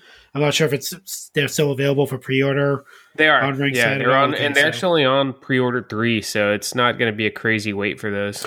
Yeah, the previous line was pretty insane. That was like pre-order 6 or 7 or something like that. That was the one with like Kenny Omega, Cody, and the who else was it? It was Kenny Omega, Kenny, the Bucks, Sammy G was in there. Oh no, I'm talking about, the Proud and Powerful as well too. Yeah. We're in that as well. Yeah, that one was a little extensive. So actually got the shipment for I got a notification for the Kenny and Cody. So nice. They're showing up from that line, and like I said, I staggered mine. Things, so they'll all be coming one after another, which is awesome. But anyway, we'll move on to Cello Toys. Actually, we talked about this a little bit before this. They actually showed a prototype for the series, the Wrestling Megastars Series 1 Hayabusa, and it'll be available for pre-order within 2 weeks. So, did you guys get to take a look at the Hayabusa? Looks cool, dude. Yeah. It looks like he's going to have that jumping action. I mean, from what I see. Yeah, I'm not sure. yeah. Yeah, definitely be adding this to the collection. I don't have any Hayabusa figures. I know he's got a few Japanese figures and stuff that have dropped, but yeah, real cool figure. I like how they got the scars and stuff on the chest. Mm-hmm. And I think I think we talked about this before, like the price point. It looks like they are going to be around like $30 for. I mean, I'm not sure if Cella did theirs, but I think I know the Zombie Sailors. I think going to be around like $30. So I think we kind of like pinpointed that. Yeah. Anyway, I think Seth, you said that it was going to be around like $30 for these. Yeah, I think that's kind of the figures. sweet spot. I think anything above 30, you're going to start to see people losing interest a little bit because it is still a 4-inch scale figure, and there's definitely a limit for how much people are wanting to pay for figures that size. Well, yeah, and there's obviously going to be a limit to the availability as well. So, I think the price point is pretty much dead on with that. Next, we have Legend Series 10 is starting to pop up in Target stores. Actually, only 2 of the figures are actually popping up. Yeah, half of the series. The other half is on online only, we found out. So, but so Vader and John Cena are Target store exclusives. Yeah. And Brutus and DDP are online only. Yeah, that's really weird. I'm obviously, Action Figure Attack has been very, very forthcoming with info on the WrestleFigs forum. He's got a running Q&A thread, so I'm interested to hear what exactly the production problem was. It's very weird that a company as big as Mattel ran into an issue where they only had half of a set ready to go at a certain time. It's kind of strange, but hey, new figures on the pegs are always good. I like seeing people finding the Cena from the Firefly Funhouse match and a Vader from the 80s run in New Japan that we haven't gotten in figure form yet. Yeah, I think those 2 figures as well are probably, if you're going to pick out of that series, the 2 that are going to be in stores are probably going to be John Cena and Vader, just because obviously they look super toyetic anyway. Yeah. Vader with all the accessories. accessories. The most popular. I think the DDP is coming from that was kind of after his peak in WCW. It's from his ill-fated WWE run. It's cool that we're getting a figure of it, but it's definitely not the most popular version of DDP. And same thing with Brutus. This is from the early days of Brutus Beefcake back in the Dream Team with Greg Valentine. Not his most popular incarnation. Yeah, definitely. And I think like if you're a kid, like, walking down the toy aisle and you look over and you see that Vader, I think that's more of a it's going to catch your eye faster than anything, with all the cool accessories, and he has like the head, the mask and all that stuff. And I actually got in touch with the OG Fig Kid, and he actually was able to retrieve me a Vader. So, that was a killer clip, dude. Yeah, so still on the hunt for the I'm kind of like tennis ball the Cena. I'm not sure if I want to get that Cena. It's kind of like prototype / modern Cena. So do you have the prototype Cena that was the Toys R Us exclusive from back? I in do 2000? not know. No, Okay. so probably I should get that one. Yeah, see, we have that Toys R Us exclusive that came out back in late 2015, early 2016. Yeah. So no real need to add the Legends one, but it's definitely a cool figure, and it's a unique look as far as John Cena figures go. Mm-hmm. Yeah, definitely. So like I said, tennis ball with that myself and trying to figure out if I want that or not, but we'll see. But definitely if you're in your Targets, definitely take a look out there. They are popping up everywhere, and it seems like it's a lot more frequent now than anything. I'm seeing a lot more people posting it on Twitter and Facebook and stuff like that. So hopefully you're lucky enough to grab one of those. Next up, our buddies over at Legends of Lucha Libre. They're actually releasing an arena Yeah, this thing is sweet. in conjunction, obviously, with Extreme Sets as well. So, yeah, if it's up for pre-order right now too as well. Did you guys? Obviously, you guys get to take a look at it and stuff like that. It's pretty awesome. It's Ring awesome. not included. There is a ring in the picture. Huge, man. I don't know. So yeah, you got to remember, like looking at the picture, it's like, okay, this is cool. Remember that's a basic scale ring on there. So just think of how big this thing's going to be when you look at how small the ring looks on that mock-up of the image. But it looks amazing. I cannot wait to see what some of the figure photographers do with this thing. I would grab it if I had the space for it, but I don't. I got my arena has kind of been shrunken down to just a corner of our figure room. It's still pretty massive. But, this diorama is going to be absolutely huge, but it's going to be very, very cool seeing what the, what all the photographers like Figure Kingdom and some of the other ones are able to come up with this new piece. Yeah. So, the one thing I noted from this is like I said, the crossover with Extreme Sets. I'm hoping a lot of like other, companies start to do crossover type of things. So, I mean, what would you guys like to see like different type of toy makers crossing over and making? Did you think about anything like that? Or well, I mean, so Extreme Sets already kind of covers my two favorite lines with the turtles and wrestling. We used to collect Black Series. We had a really, really big Star Wars Black Series collection, upwards of like 60 figures. They've had some kind of generic sci-fi dioramas on Extreme Sets, but it'd be cool to see them kind of go all in. Give me like a Tatooine or like a Death Star type diorama on there.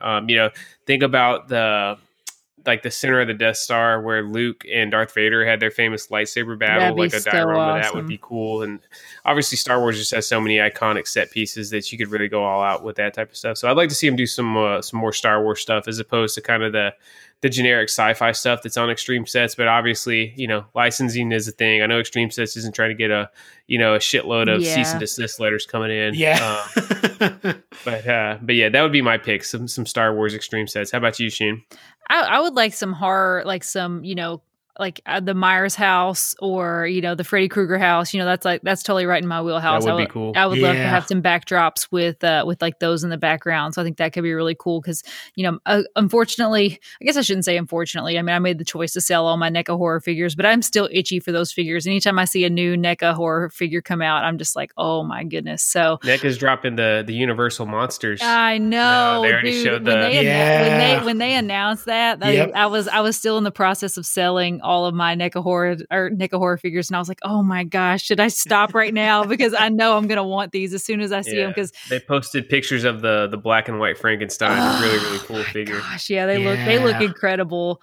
I mean, that's one thing. I mean, because they're not really like, I mean, they're horror figures, but they're kind of in a class of their own. I mean, they're Universal Monsters. So I feel like you could have a contained set of Universal Monsters because there's a finite number of them. Whereas like if you just say horror, it gets really expansive. But yeah, the Universal Monsters, like that is my wheelhouse. Like they are just so badass. Yeah, I was actually going to say that like if they cross over with NECA and did like sets, based on the stuff that they have, it'd be pretty insane. Oh yeah, like they could. I mean, Back to the Future would be really cool. I think if they did like some Back to the Future sets. Yeah, Freddy Krueger. They could do like the boiler room and all that stuff. Like be pretty insane. But yeah, hopefully, I mean, we'll see. Maybe if someone's listening to the show, maybe they'll come to this sense. I don't know, man. Those licenses get pretty damn expensive, and once you start working with licenses, you're under a lot of like scrutiny. You're under a lot of microscopes. True. Like they're not going to just approve something. Like I know when I was talking to Chalkline before, they were talking about their process of going through and like how many hoops they have to jump through just to like get something approved from the people that they license with, and it's definitely a process. Yeah, I was actually thinking about that. Like, obviously, they have a lot of licenses and stuff like that, especially like WWE and like what they have to probably go through to get like. Oh yeah, it's insane.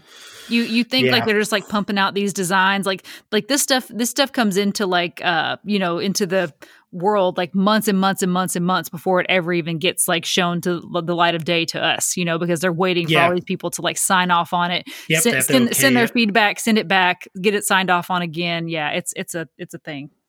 Yeah, no, I mean, yeah, definitely. The hats off to Chalkline too. They've tons of different licenses and stuff like that. And they're Yeah. still pumping out more. Oh yeah. And just depleting everyone's bank accounts with their those Nicktoons designs they've been dropping are insane, man. I cannot wait to get those Real Monsters and Rocco's Modern Life shorts in the collection. They keep on teasing me with the Bloodsport stuff, man. They just keep on coming with different variations and they of had Bloodsport that shorts and jackets. And, they had a tracksuit come out recently, right? Wasn't it a tracksuit? Yeah, they had the tracksuit. Then they had the red version of it was like they had the black shorts with the red Bloodsport, but now they have the red shorts with Bloodsport on it. So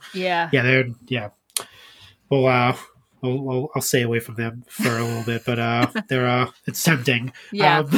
But we'll move on to Zombie Sailor. So we had a few blueprints that he revealed. So Swoggle is actually going to be a part of the Heels and Faces retro style. I'm not sure what series, though. I'm assuming the later series. Brooklyn Brawler was also announced as well, which is pretty cool. Incredible. And then King Kong Bundy we spoke about him as an LJN. I'm glad we were able to work in 2 King Kong Bundy references in one show. Yeah, it's always a good thing. Who saw that coming? No, exactly right. Yeah, I'm saying that I'm hitting the Daniel Bryan yes on all 3 of these. Cannot wait to add these figures to my collection. I literally check Zombie Sailor Toys IG every single day, waiting to see when these pre-orders are going live because I am not going to miss out on these figures. Yeah. Swoggle figures will always have a soft place in my heart because these 2 boys that I used to nanny for, I would always take them up to the old Mark Cave in Hawaii, and they loved the Hornswoggle figures. It was like, and when I met Hornswoggle at WrestleCon, like that was one of the things I told him. I was like, dude, these kids I nanny for, like your figure was their absolute favorite. They loved it, and he just thought that was like the coolest thing. So I definitely, I got my picture made with Hornswoggle. So yeah, he gets an A+ in my book, and I'm excited to add this is the collection for sure. Yeah, definitely Brooklyn Brawler as well. Like, obviously, he's a staple in professional wrestling. You can't. Yep. I mean, Steve Lombardi. You have one to of the buy best jobbers of all time. Yeah, you have to get the Brooklyn Brawler. I mean, he might not be one of your favorites, but you definitely have the respect for old Brooklyn Brawler. Yeah, he was such a big part of wrestling back in the 80s and early 90s, man. Like he was always around. Yeah, he was the guy. He was the not to break kayfabe, but he was the putover guy. He would throw him in the ring with anyone, and they'd just kick the crap out of him, and make their name over the Brooklyn Brawler. So he made a career out of it. Everybody has their place, in the food chain. No, exactly. That's like Ricochet is now. No, I'm joking. Ouch. I'm sorry. Should have threw Ricochet in there, but hopefully he doesn't listen to the show. Love you, Ricochet. But yeah, no, they look awesome. I mean, I can't wait for this line to actually see what they look like in person. And Zombie Sailor, obviously, also a friend of the show.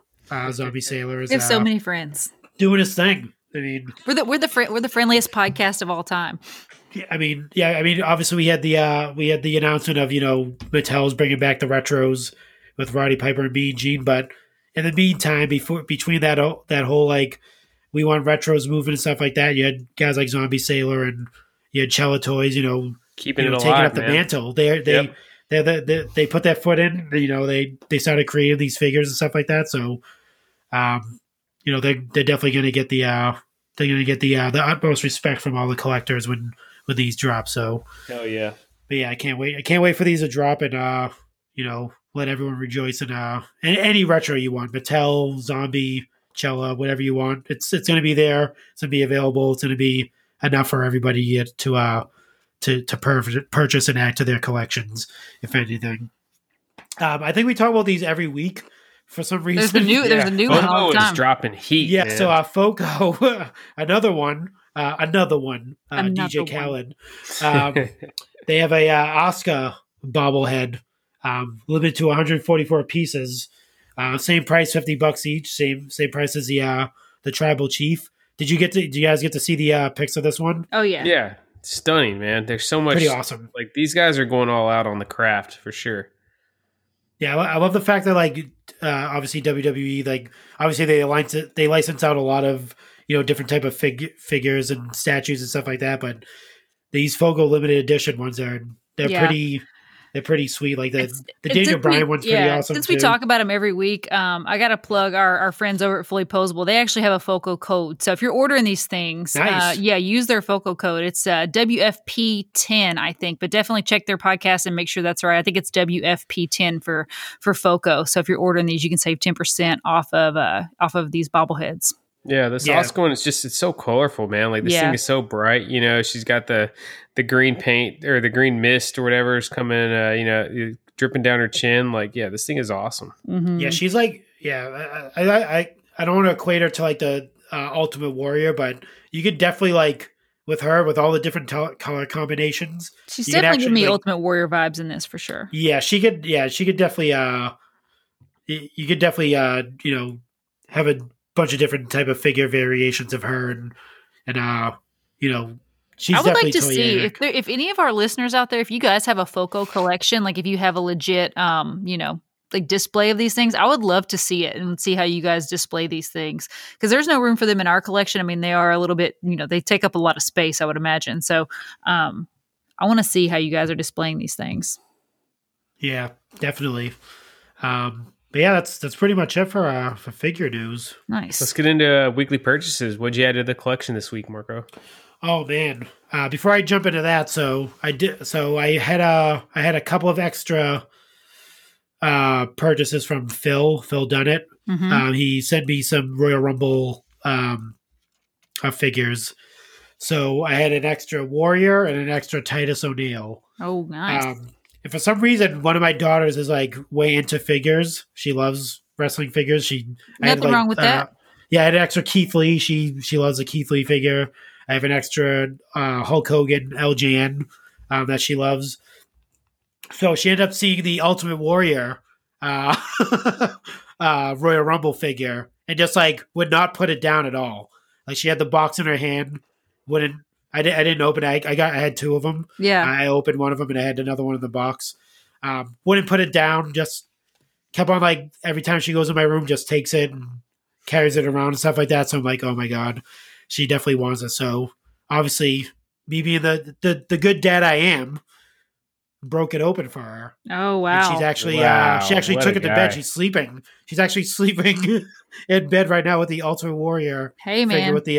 with the yellow Intercontinental title wrapped around his waist. So proud dad moment on my end. That's awesome. You're a better dad than me. I would have went and found a Warrior Basic or something and hooked it up, man. I was like, she just wouldn't put it. I was like,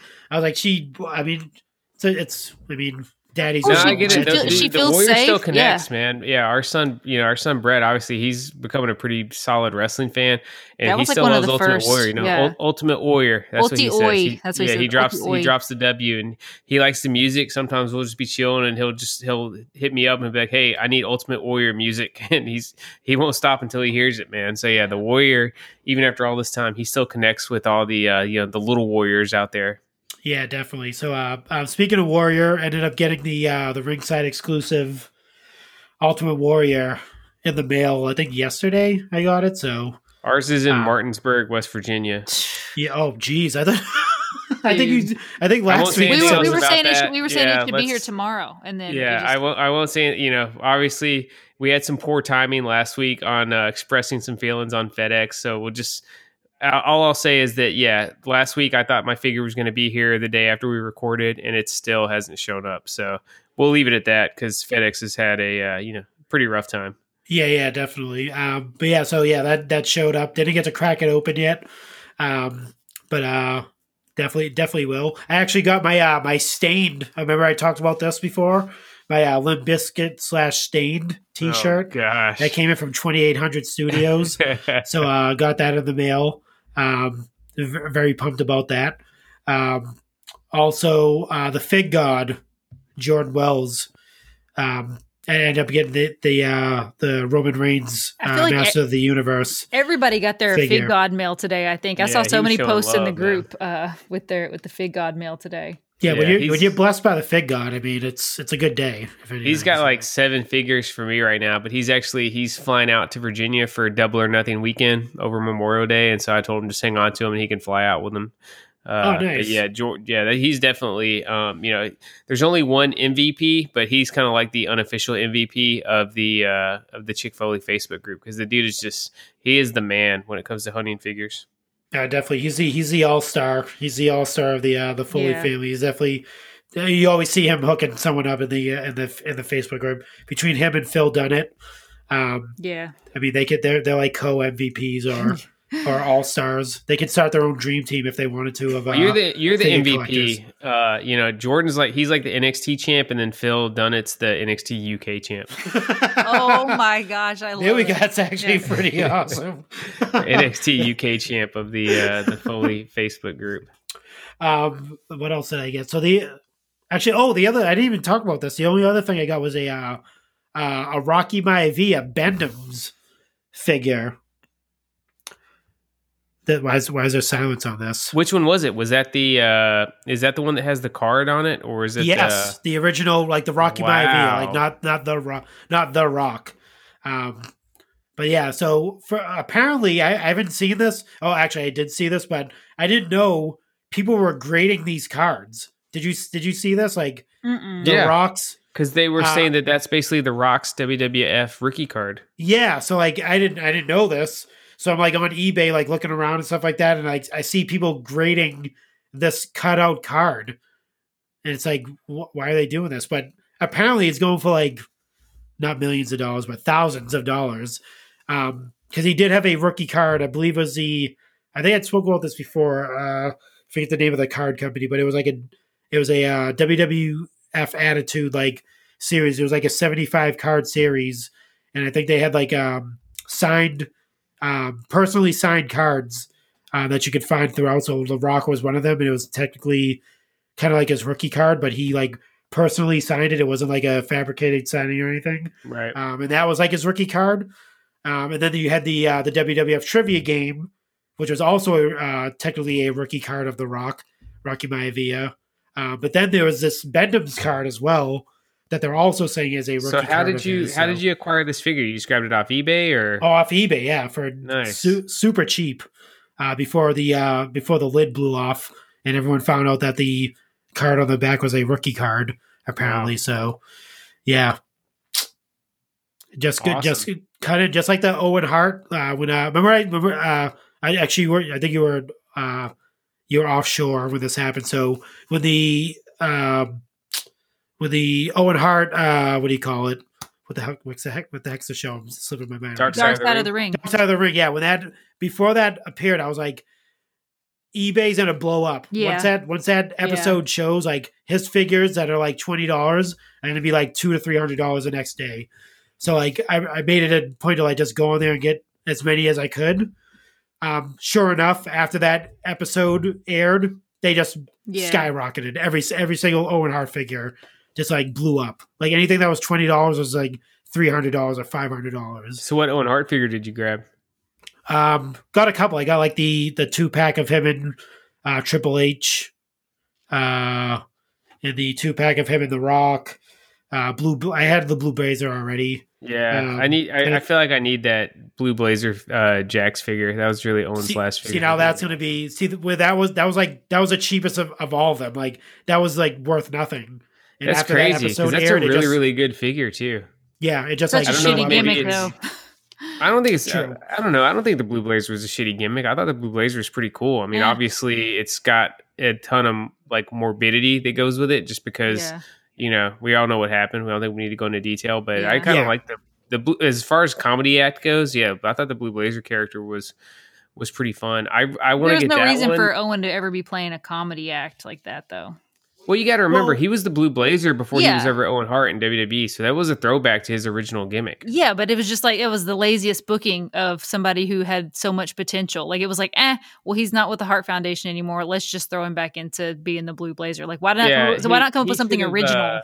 If you watch In Your House Degeneration X from December 1997, the show ends with Owen Hart coming out and beating the shit out of Shawn Michaels, and the crowd is just going insane. So I don't know why they pivoted away from having him have a little bit of a main event feud with Shawn before he dropped the belt to Austin. They kind of stuck Owen fighting with Triple H for the European Championship. So they definitely missed the boat on that one. I agree with you there, Sheen, that Owen Hart could have been a main eventer if they wanted him to after Brett left. But Yeah. I really want to get that Blue Blazer bone crunching action figure, and then the 2-pack with him and Brett. You know, Brett's in the all pink and Owen. I would love to have that MOC as well, because I remember getting those figures as a kid, and obviously, you know, Brett's my all-time favorite, and Owen will always have a very special place in my heart. So, yeah, that's a good call, Marco. Yeah, we never really discussed. We haven't had like a deep dive on Owen figures on here, so thanks for bringing that up.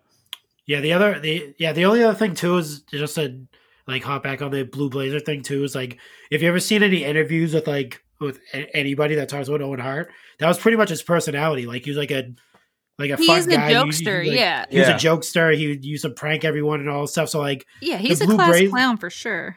Yeah, when and they did the Blue Blazer gimmick. The other thing that made his death so tragic is that, you know, Owen, he was already had his eye on life after wrestling. Like, he was only planning on working another couple of years. He already had enough money socked away that he was going to be comfortable. He was going to go and just get a job being a firefighter there in Calgary. And yeah, like you said, Marco, I think he had fun just doing the comedy gimmick. Even though us as fans, we know that he could have been a main eventer either as a face or a heel. Yeah. I think he was totally content to just work this comedy thing and just be an entertaining part of the mid card. Yeah, the other thing too is like, I mean, obviously, I love the Warrior and stuff like that, but like the other stories of too, like Owen would be like the only person to like actually like befriend the Ultimate Warrior. Yeah, when he was there during that time. Yeah, we know Brett didn't like it.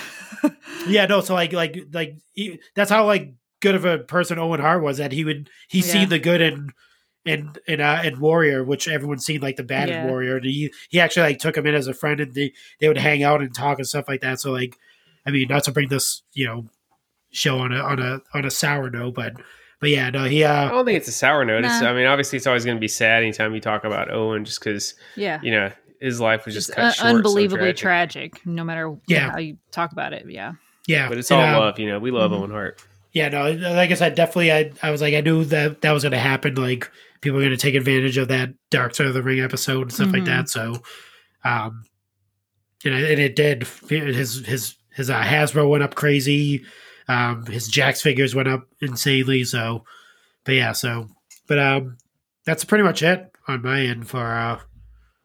So for me, I had a really well-rounded weekly purchases. So there's 4 lines that we are actively collecting right now. It's WWE Mattel, which is their Elite 10 Basics, obviously. Then the Motu line, we're collecting Hasbro's and also Pop Funkos, and I had one of each. So I'll kind of go from the most low key to the best. So we added the Roddy Piper Motu. Shout out to Scott Ignatowski from the Foley Fan Facebook group. He hooked us up with that. He grabbed that off the pegs for me and shipped it over. Really, really cool figure. I'm loving having these Motus.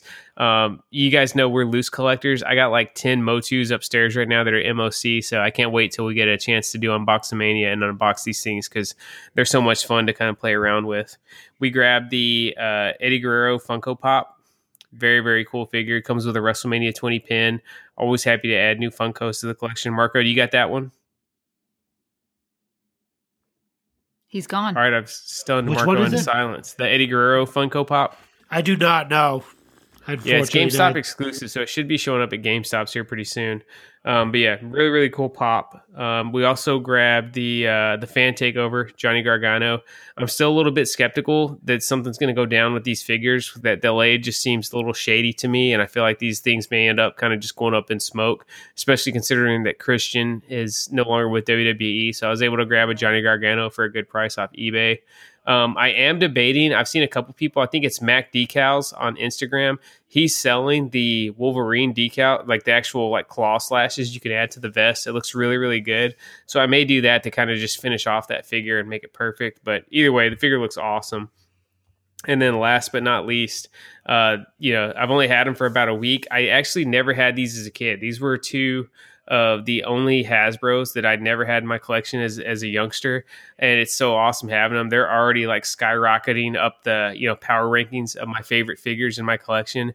We grabbed a super minty set of Legion of Doom Hasbros, and these things are incredible. Sheen, what did you think when we pulled those out of the box? Oh, they're beautiful, man. I just heard, oh, what a rush. gosh, I was just, it was awesome.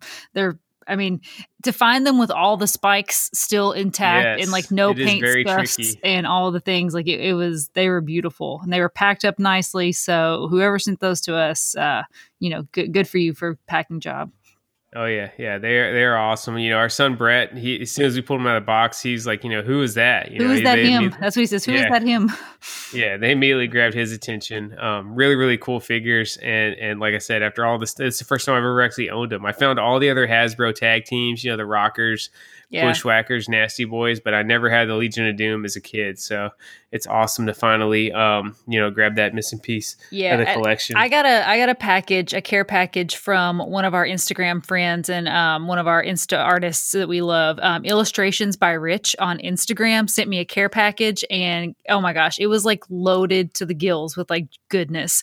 So it was like all these different prints, and I'm gonna find a way because there was some duplicates and stuff in there. He kind of just sent some extras and stuff. So the for the Foley fam, I'm gonna do a giveaway and go through there and see what I can give away to you guys because it was just awesome. So if you haven't checked out Illustrations by Rich on Instagram, he has some awesome artwork, all wrestling, and it's just good stuff. What's the handle on IG, Sheen? Let me find the official handle. I think it's just at Illustrations by Rich. I think that's exactly what it is. Yeah. Let me make sure I get it right so I can. Yeah, this looks awesome. And while Sheena's looking that up, seriously, like invest in some art. It really brings your room to life, and it really makes it like a full display instead of just a bunch of figures just standing up. Having that artwork fills it out, and it just adds a little touch of class to it. Yeah, it's illustration. So just like singular, not illustrations. So Illustration by Rich on Instagram. He calls himself the Pile Driver Picasso. So yeah, he's and we'll throw a link to his profile in the show notes so you guys can access it that way, along with all the rest of our advertising partners that you've heard us mention throughout the show. So check out the show notes. We'll put a direct link in there to Illustration by Rich, and like I said, treat yourself to some really, really cool artwork. Yeah, and I'll be posting pictures. Displays. Yeah, I'll be posting pictures of the Instagram of what he sent over to us so you guys can see. But also earlier, remember when Marco, when you were asking me like why it went silent? Yeah. So right as you were talking, I got this notification earlier today. We weren't even going to mention it on the show, but earlier today we saw Mickie James had posted on all of her social media outlets that she had received, she got fired. She was part of the Black Thursday layoffs last week, and she just received all of her stuff from WWE, like all of her belongings, and they were in a trash bag, like a just a black bin bag with a piece of tape on it that just said Mickey, and it was thrown in a box. And she posted it on Instagram, was just like, oh, thanks WWE, like, really appreciate the support and whatnot. So it was just a huge amount of timely backlash for that post. And Triple H came on and said, oh, we're so sorry, we're so embarrassed, blah blah blah. Who the person I got a hot take here. I would say that some of those like bell-bottom pants that she was rocking for a ring gear, they belonged in a trash bag. Oh my gosh.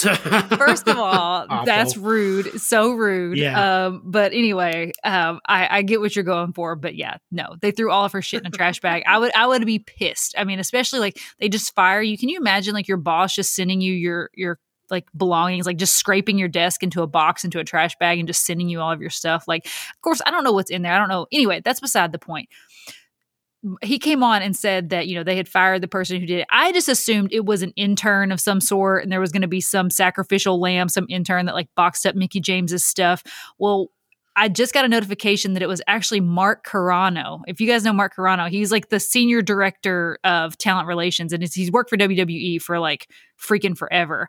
I just really remember seeing him on Total Divas. I've never really known him much outside of just being one of the characters on backstage on Total Divas. No, he's like talent relations. So he's like, he kind of gets the, the bad guy moniker because he's like the guy who always has to like let people go or give people bad news, or if people have like, PR infractions, like he brings them into the office and like tells them what he does wrong, so he's kind of like the the Grim Reaper for WWE anyway. But yeah, the fact that they canned him, like it was a big name, it wasn't just like some intern. So yeah, Mark Carano. And from what I was reading while we were going through the Go Figure segment, apparently there's been some ruffled feathers between him and WWE anyway. Because I guess they brought in Johnny Ace to kind of like do Mark Carrano's job. As of recently, they've kind of been splitting the position. So, they already had Johnny Ace in place to kind of take that role on. So, yeah. Mark Carrano is no longer with WWE. So he was the one who trash bagged all of Mickie James's belongings. So yeah, just wanted to break that in there because I was like, I got that notification and I was like, wow, because the whole time I was just assuming it was going to be some no name, WWE, intern.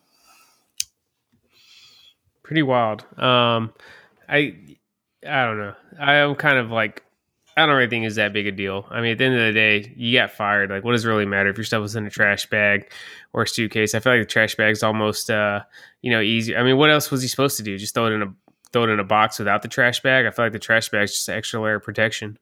I don't know. I mean, I don't know what it was. I mean, if it was like her gear and stuff that like, why wasn't she able to go to the facility to like pick up her stuff? I don't know what the logistics of it all was. And apparently that's not the first time it's happened. Apparently that's like, just something that they do. But yeah, if I received my stuff in a trash bag, I'd be a little bit hurt too, especially if you had just gotten fired. I feel like your emotions are already at it. So you think it'd be better if it was just in a box?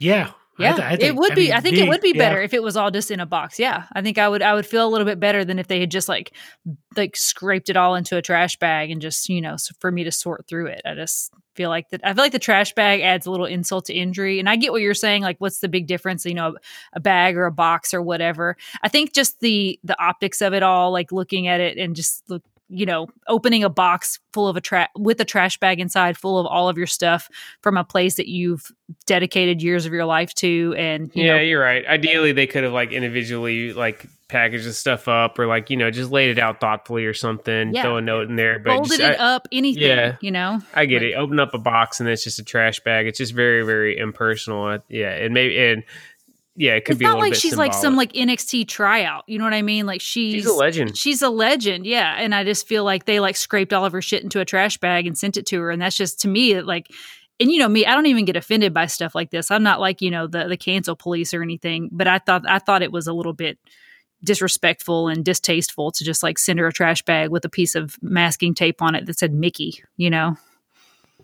Well, hey, heads rolled for it. Yeah. So bye-bye Mark Carrano. True. Check out the Pyramid Wrestling Podcast. Each week, we dive deep into all things wrestling action figures. From AEW Unrivaled, WWE Mattel Elite, our childhood WWF, WCW, ECW collections, and more, you can also find Pyramid Wrestling on YouTube. That's Pyramid Wrestling, available everywhere you listen to podcasts.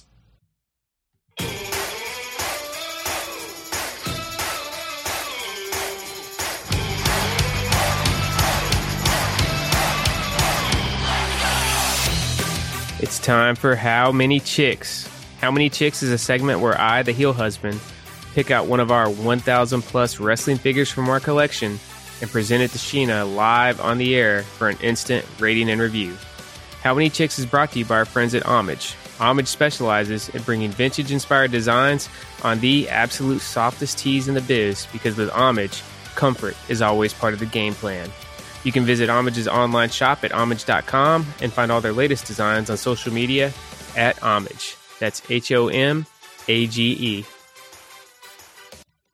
And reminder, use code FOLEY20, FOLEY20 at Homage to save 20% on your purchases. So we've been running How Many Chicks a few weeks now, so I think you guys have pretty much got the gist of it. We'll get into it with the figure that's going to get a live review this week. Sheena, you ready to unveil it? Let's it's sitting go. on the Undertaker's. It's in the Undertaker's casket right now. It's sitting in front of Sheena. She has no idea what figure we're about to review. I'll hit the drum roll.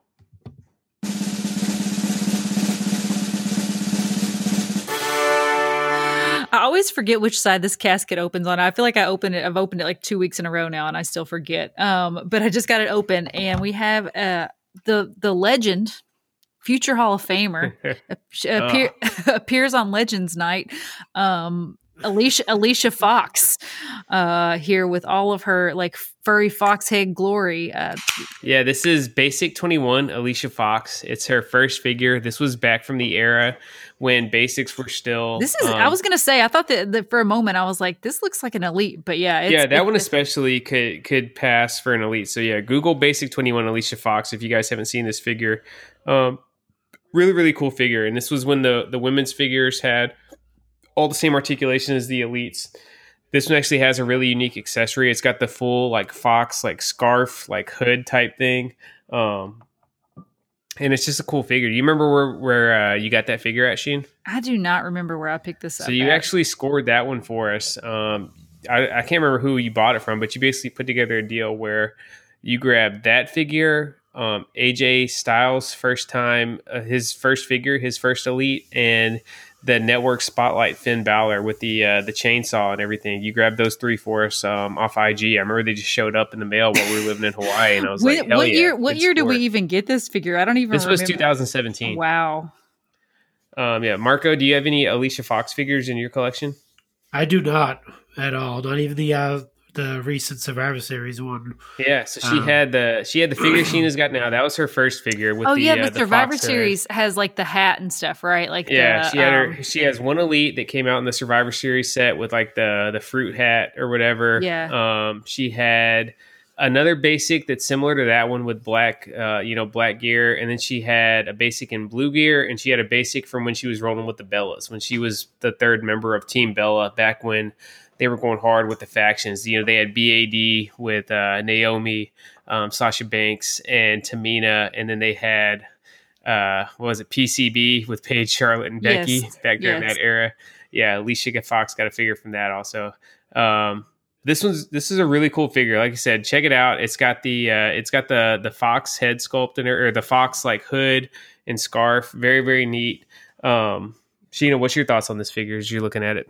Well, you were pretty much describing it. I was like, I thought this was my gimmick to describe the figure. But yeah, it's got these like chains coming down from the gear. So like again, this looks like an elite figure. Like if this was packaged up in elite packaging, it would totally pass as an elite. She's got the red hair, the fox hood. I don't even know what else you would call this, the fox hood, and then she's got this skirt that's like fringy with like little rivets and stuff on it. Marco, I can hear you breathing. Are you okay over there? Oh yeah, no, I'm fine. Oh, I know. I thought Marco was having some type of respiratory distress.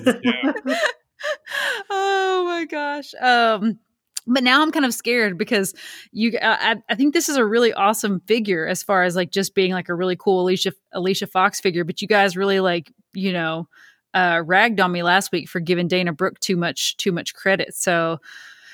How many chicks? I'm gonna temper my chick scale today. I'm gonna say we got to reestablish the scale. So what you gave Dana Brooke 3.7 or something? No, it wasn't 3.7. I think maybe it was 3.5.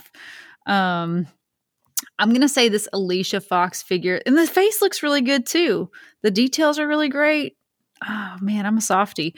I think I'm gonna give this figure I'm gonna give it a 2. Okay. Is that better for you guys? No. How is it? How do you go from, it was 3.7 you gave that Dana Brooke. How do you go from 3.7 on Dana Brooke's figure to a 2.0 on this one? When this figure, or are you just trying to reestablish? I'm trying to reestablish the whole freaking so you got to remember, so we're on a 5-point scale. We're going to 0.0 to 5.0, all right? So that means that a 2.5 is a perfectly average figure. I would say this Alicia Fox figure by itself is way above average. Or not way above average, but it's an above average figure. But then it gets bonus points because it's a first time in the line. That's exactly what I said about the Dana Brooke figure, and you guys ragged on me for it. I was like, it's the first time in line. The face sculpt was good. It was back when the basics still had elite articulation. These are all of the points that I made for the Dana Brooke figure. And you guys are going to sit here and say that this, like, you guys were like, whoa. Well, this is way over, like, you way over. We said that Dana Brooke deserved like a 2.6, like, a hair above average for the Dana Brooke. Whereas, and like I said, this figure is way better. So what would you give this figure?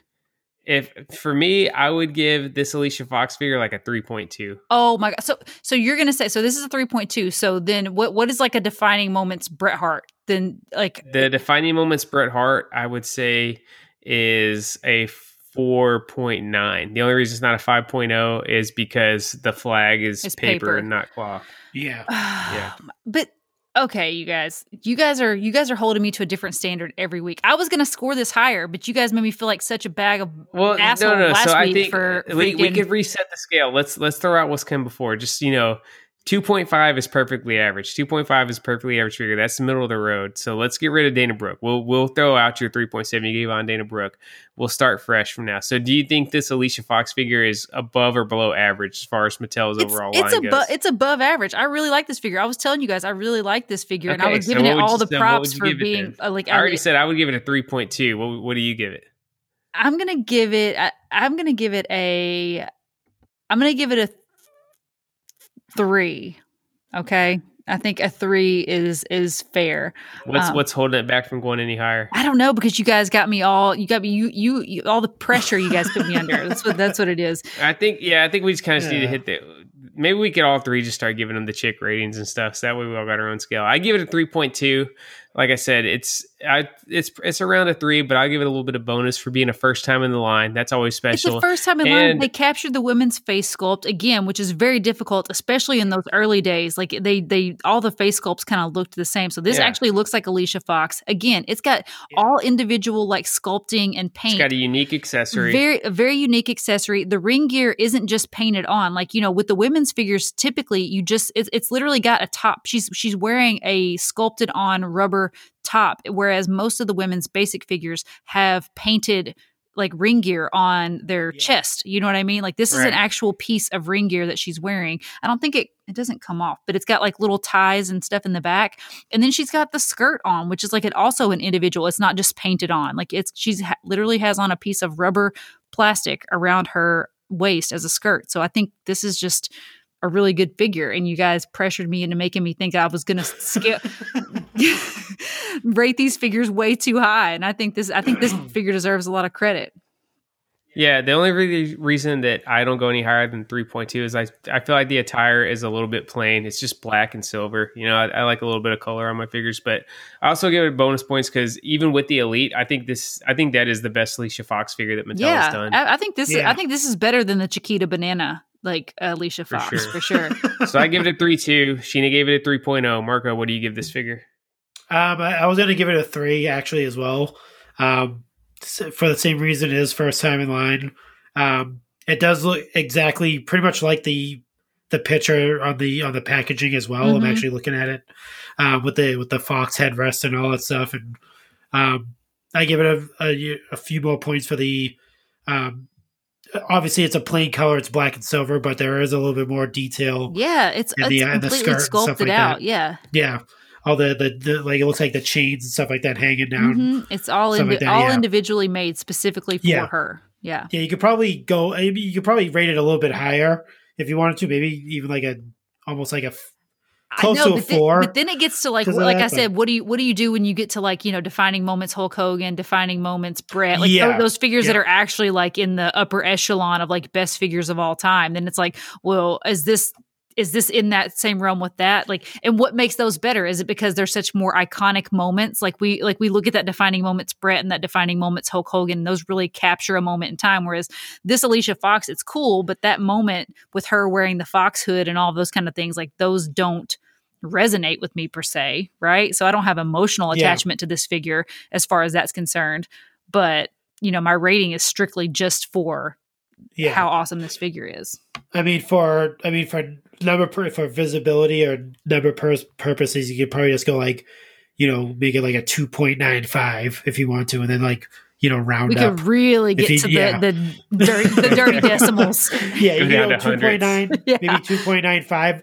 I'll just to be safe side, because you actually you both brought that argument up of what do you do when you bring up the the more elite, no pun intended, elite figures in that sense. But yeah, I'll go 2.95. All right, for this figure. So we will we will make this figure the new baseline for how many chicks. I'm going to set up an Excel spreadsheet because you guys know that's what I do, and we'll start keeping track of these scores for all three of us because this is the first time we've all three graded the figure. So we'll start keeping track each week, and we can keep up with the all-time high score for how many chicks.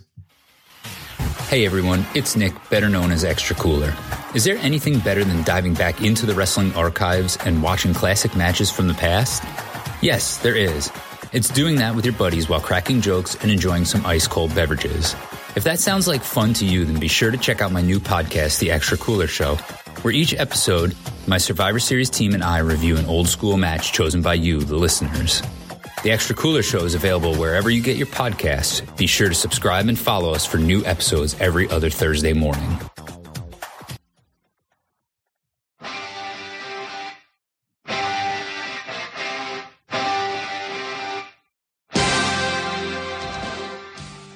Retro Wrestling Recommendation of the Week is where myself, the heel husband, Chick Foley, and Marco, the MVP, give you guys a recommendation from a match or event from years gone by to get you through the weekend. This segment is brought to you by our good friends at Chalkline. Chalkline specializes in bringing you the absolute best in retro-inspired fanwear. They can be found on Instagram at ChalklineOfficial or at chalk-line.com. All right, we are going to kick off this retro wrestling recommendation of the week as we do every retro wrestling recommendation of the week by doing our Chalkline check-in where we, or I guess myself, I asked the heel husband which of his 60 pair of Chalkline shorts he is wearing for tonight's episode. So, heel husband, what you rocking over there? So I classed it up a little bit this week. I busted out the premium shorts. I'm rocking the Undertaker and Kane vintage shorts. So there you go. These were, Chalkline debuted these a couple months back. These are the ones that are a step above their standard shorts. These are basically using the same type of mesh and construction that are used in NBA game shorts. They got sewn on patches of the Undertaker. The patches and Kane's are so face. good. Yeah, and they are. It's really, really cool. So they got like a different type of waistband. I love them. They're super comfy, and yeah, like I said, these things are nice. So definitely jump on it anytime you see a vintage shorts drop coming up for Chalkline. For Sheena, we're gonna let you go first this week because me and Marco kind of picked stuff in the similar vein. You're you kind of doing your own thing this week, so give us your retro pick.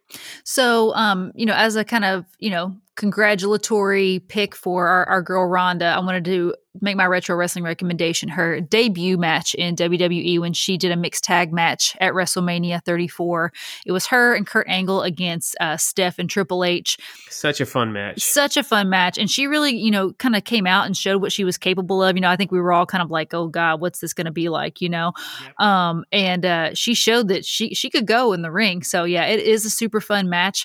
Fun fact, at WrestleMania 31, when she actually made her first like WWE debut, when she got up there with The Rock, and he kind of said, I would never smack a woman, but I have a good friend who would love to. And Rhonda came in the ring. She walked right in front of us when we were at WrestleMania 31. I mean, she walked. Wow. Yeah, we were like, oh my God, that is Rhonda freaking Rousey. Of course, that was before she started getting her ass kicked in UFC. But so she was still like, the badass phenom. And then, we were just like starstruck to see Ronda Rousey just walk like right in front. And she's like really beautiful. Like when you see her in person, I mean, she's pretty when you see her, on TV and stuff. But when you see her in person, I'm just like, wow, she's so pretty. But yeah, it was awesome. So that's my retro wrestling recommendation for this week. What about you guys? I stuck with the Backlash theme since that's our next big show. We watched Backlash 2018 a couple days ago, and the big match on that was Seth Rollins and Miz. It was the opening match of the show. Seth had just won the Intercontinental Championship at WrestleMania 34, and I think it's the best Miz match ever. I'm a vocal detractor of the Miz on here. He's not super entertaining to me, but he really showed out in this match with Seth. They go about 20 minutes. It's the first match of the show, fighting for the Intercontinental Championship, and it's just a really good match. This is also a cool show to kind of it's a little bit of a slog, so I don't know if I can't really give it the heel husband stamp of approval to watch the almost 4 hours of it, but it's cool to fast forward and just kind of take a look at where some of these people are.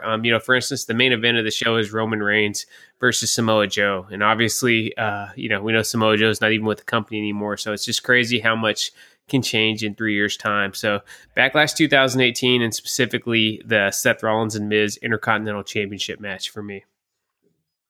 Awesome. What about you, Yeah, Marco? I'm gonna jump into my Wayback Machine and go back to April 25th of 1999, and head into one of the Backlash pay-per-view event, which was headlined by basically the rematch of Stone Cold Steve Austin versus The Rock, which Stone Cold actually thought this match was a better one than they had at that WrestleMania, which is kind of funny. He thought I it was actually slightly agree. better. I don't love the WrestleMania 15 Rock and Austin match. Yeah. He actually said that too. So he said it was a no holds barred match, and obviously it's the height of the Austin McMahon feud. So Shane and Vince McMahon are. I think Shane was a special guest referee, and Vince McMahon made his way to ringside and stuff like that. So all those shenanigans happened. And this is actually the match where you get to the Rock takes control of the one of the cameras. Awesome. And Austin gives him the finger, the double bird, and gives him the stunner while he's holding one of the WWF production cameras. Yeah, Sheena posted that clip maybe like 6 weeks or so ago. Yeah, so this is actually the match that happened. The card isn't that bad if you're definitely an Attitude Era aficionado. You have the which I'm always my go-to matches for any of these.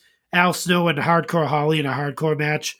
I mean, I think they didn't headline, but they had a lot of these matches together, and they're always entertaining to me for some reason. I don't know why. I always if I'm watching like an old Attitude Era, and I know Al Snow and Hardcore Holly are in a match for the Hardcore Championship, I'm always focused on that match more than anything for some reason. Yeah. Don't know why, because I mean they're just magic together, both of those guys. Yeah, they were good. And I'm actually hyping this match up more than the Stone Cold and The Rock match. Yeah, I think you may have had a typo when you sent over the notes for your retro pick this week.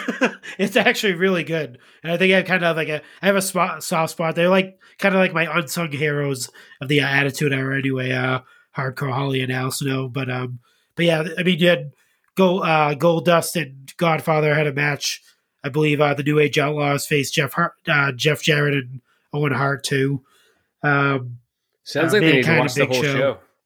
Yeah, no, pretty much any Attitude Era pay per view you'd probably want to watch because there was some pretty good matches. This is where I think the Generation X is kind of broken up too. So Triple H faced X-Pac as well. Obviously, that match was 20 minutes long because Triple H must go 20 minutes. Nothing short of that. Yeah, and this was one of the last shows before Triple H really ascended to the main event level. Yeah. 99, yeah, because it was April, and he kind of took SummerSlam. He's fighting for the world championship. Yeah, so he kind of cemented himself as one of the superstars of the future there. But Undertaker versus Ken Shamrock was the co-main event matchup of that, and it was 18 minutes actually. I'm actually looking it up now. So this is Ministry Undertaker too. This one, the Ministry of Darkness, is really gathering steam. Yeah, yep. And the Ministry actually faced the Brood earlier that night. So yeah, no, definitely go back and watch the whole card, but definitely watch the Stone Cold Steve Austin and The Rock, because obviously they're always magic together when they're in the ring. All right, let's hit some listener mail.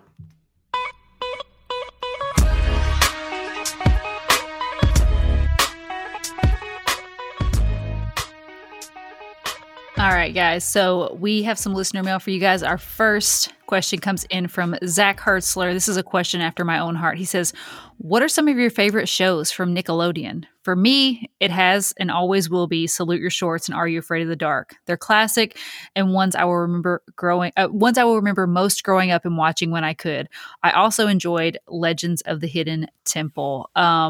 Man, were you guys Nickelodeon kids? I did both. I went back and forth between Nickelodeon and Disney. I think there was a lot of good stuff to be found on both. For Nickelodeon, one One show I always just really, really loved. It was so quirky. I'd love to go back and watch it and see if it still connects, because I think I have the feeling that it would still hold up watching it as an adult.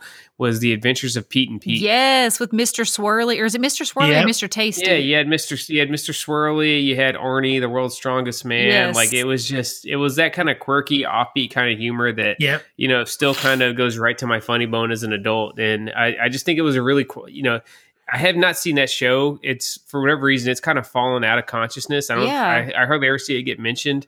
But I feel like it would still hold up watching it nowadays, because it was mature humor. You know what I mean? It was still a kid's show, but it was, it was like a slightly more sophisticated sense of humor. Yeah, that it Pete was and Pete were to. very witty and very just like had like dry humor. And I love the brother dynamic. And, I think I love Pete and Pete as well. Yeah. Oh, man. What about you, Marco? Oh man, probably gonna date myself with these ones, but you had Wild and Crazy Kids. Wild and Crazy Kids, I love that one. I love Hey Dude. Hey Dude is awesome. Also, Ren and Stimpy. I love the original Ren and Stimpy series. What do you call it? Clarissa Explains It All. Clarissa was so good. I love that. Was like my first crush. Everything you've named so far, I would sit down and watch an episode of it as soon as we get done recording. Man, you're on fire right now. Yeah, Clarissa is so good. I remember her room. I just thought it was like the best. I was like, man, I want my room to look like Clarissa's room. The creepy kid that used to crawl. I forget his name. Her next door neighbor. Yeah, Sam. They used to crawl through. Sam. He just like put the ladder up and like come in or went like bedroom window. Yeah, all willy nilly. Like nothing was wrong with that at all. Yeah, but Innocence. that and Innocence. What was the other one? There was another one. You Can't Do That on Television was another one. That was good. Wow. Yeah. We didn't even mention the all-time classic Family Double Dare. I started thinking about Family Double Dare. Yeah, that's right. Who would have thought Mark Summers, somebody who has like extreme OCD, like diagnosed OCD, would be on a show like Double Dare with like all of the, and he's a germaphobe too. Yeah, so like all of the slime and all of the things. I just remember as a kid thinking that like winning, because they gave away 1 million opportunities when I was a kid to like get a tour of Nickelodeon Studios, and I just remember like thinking that would be like the best day of my entire life. Like it didn't hold up, man. I went to Universal Studios as like a 10-year-old when we got Fast and the Furious Part 9 going on outside the window right now. So I don't know. I don't know what that was. Yeah, did you hear that? Wow. Yeah, Dominic Toretto just going down Chesapeake Boulevard if anybody's looking for an autograph. But I actually toured. Yeah, so I was right there with you. I would always see that it'd be like the closing scene on the live action shows. They would show like filmed at Nickelodeon Studios, and it would look insane. I went to Universal Studios as I think I was either 10 or 11. My grandparents took me, and yeah, it didn't hold up. Nickelodeon Studios didn't. It was not what it looked like on TV. So that was definitely one of the more disappointing moments of my childhood. But yeah, the Nick shows were just so incredible. Along the same lines with You Can't Do That on Television, there was its successor. What Would You Do? You guys remember that one? What would you do? What? Yeah, yeah. Another Mark Summers show. You had Guts. Guts was awesome. Going up the aggro crag. Yeah. Yep. Then you had Global Guts with like kids from all over the world, where it was like, it was like the Olympics of guts. Yeah, you had All That, which is basically like Saturday Night Live. Saturday Night Live, yeah. And of course, he mentioned Salute Your Shorts, but I loved, Camp Anawana. Like that just was like, seemed like it would like be a place that I could totally jive with. Yeah, Budnick and Donkey Lips. Yeah, I love, and of course, I love all of the Nicktoons. Like you can't go wrong with Hey Arnold or Rugrats or Rocket Power. All of those are just Cat Dog. Yeah, I love all the Nicktoons. And of course, I was a latchkey kid growing up, so like I would come home and just like put on Nickelodeon, after getting off the school bus and just watch, all these shows on end, while eating my copious amounts of snacks. so I have a soft spot for all Nickelodeon programming. I was definitely, on the scale of Disney to Nickelodeon, I was a hardcore Nickelodeon fan. Every once in a while, I would watch Disney Channel, but you would always find me parked in front of Are You Afraid of the Dark, or a series or a marathon of Nicktoons. So yeah, it always felt like Disney was like stuff for the whole family that you could watch together, whereas Nickelodeon was really tailored specifically for kids. Man, like 100%. Kids are gonna love this stuff. Yeah. Have you I guys love seen the 90s Nickelodeon NFL games? Have you guys gotten to watch Oh, any yeah. of those? I know Yeah, you that's have, awesome. Seth, but have you gotten to see it, Marco, with like how they Nickelodeon-ify the NFL games to make it like makes kids watch it? Like, it was really cool. Yeah, so actually in the if you play Madden, the new Madden game actually has the you the can turn on the field Nick there. presentation. Oh, Yeah, you can that's turn on the cool. Nick presentation in the game and actually play it. So yeah, it's pretty cool. It's kind of weird when you watch it at first, but Yeah. I mean, Even it's more all so like- than like all the graphical like overlays and interface they did. I just love the announcers, explaining the stuff for the kids, Yeah. and it would just seem it was way more fun. Like I would watch Nickelodeon presentation at NFL with the standard stuff any day of the week. Yeah, it was way more fun. The next question is from Philip Dunnett. He says, is Seth going to open up a sweatshop and start bootlegging wrestling memorabilia? First of all, we only employ fair trade, well taken care of employees. So we don't condone any sort of sweatshop. But yeah, our Foley Fams t-shirt got banned by Pro Wrestling Tees. So we're going to have to go to off market and figure out a way to get this thing produced. So yeah, we're going to figure it out.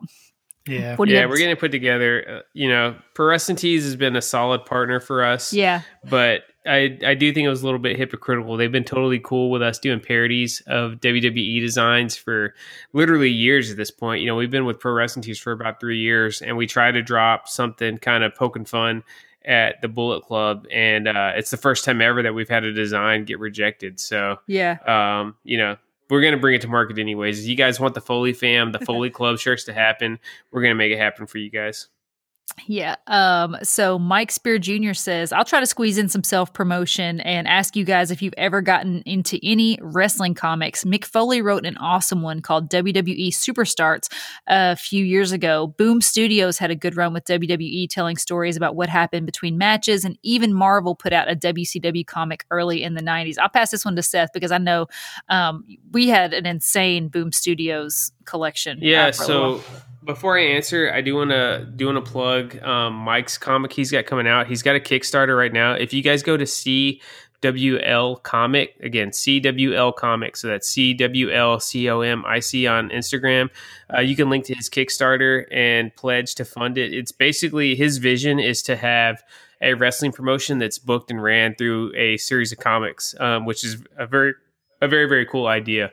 For those that didn't invest in Boom Studios, that was an incredible line. What they did was basically fill in the blanks. Like, they imagined a WWE universe where it never broke kayfabe, which is obviously right up our alleys.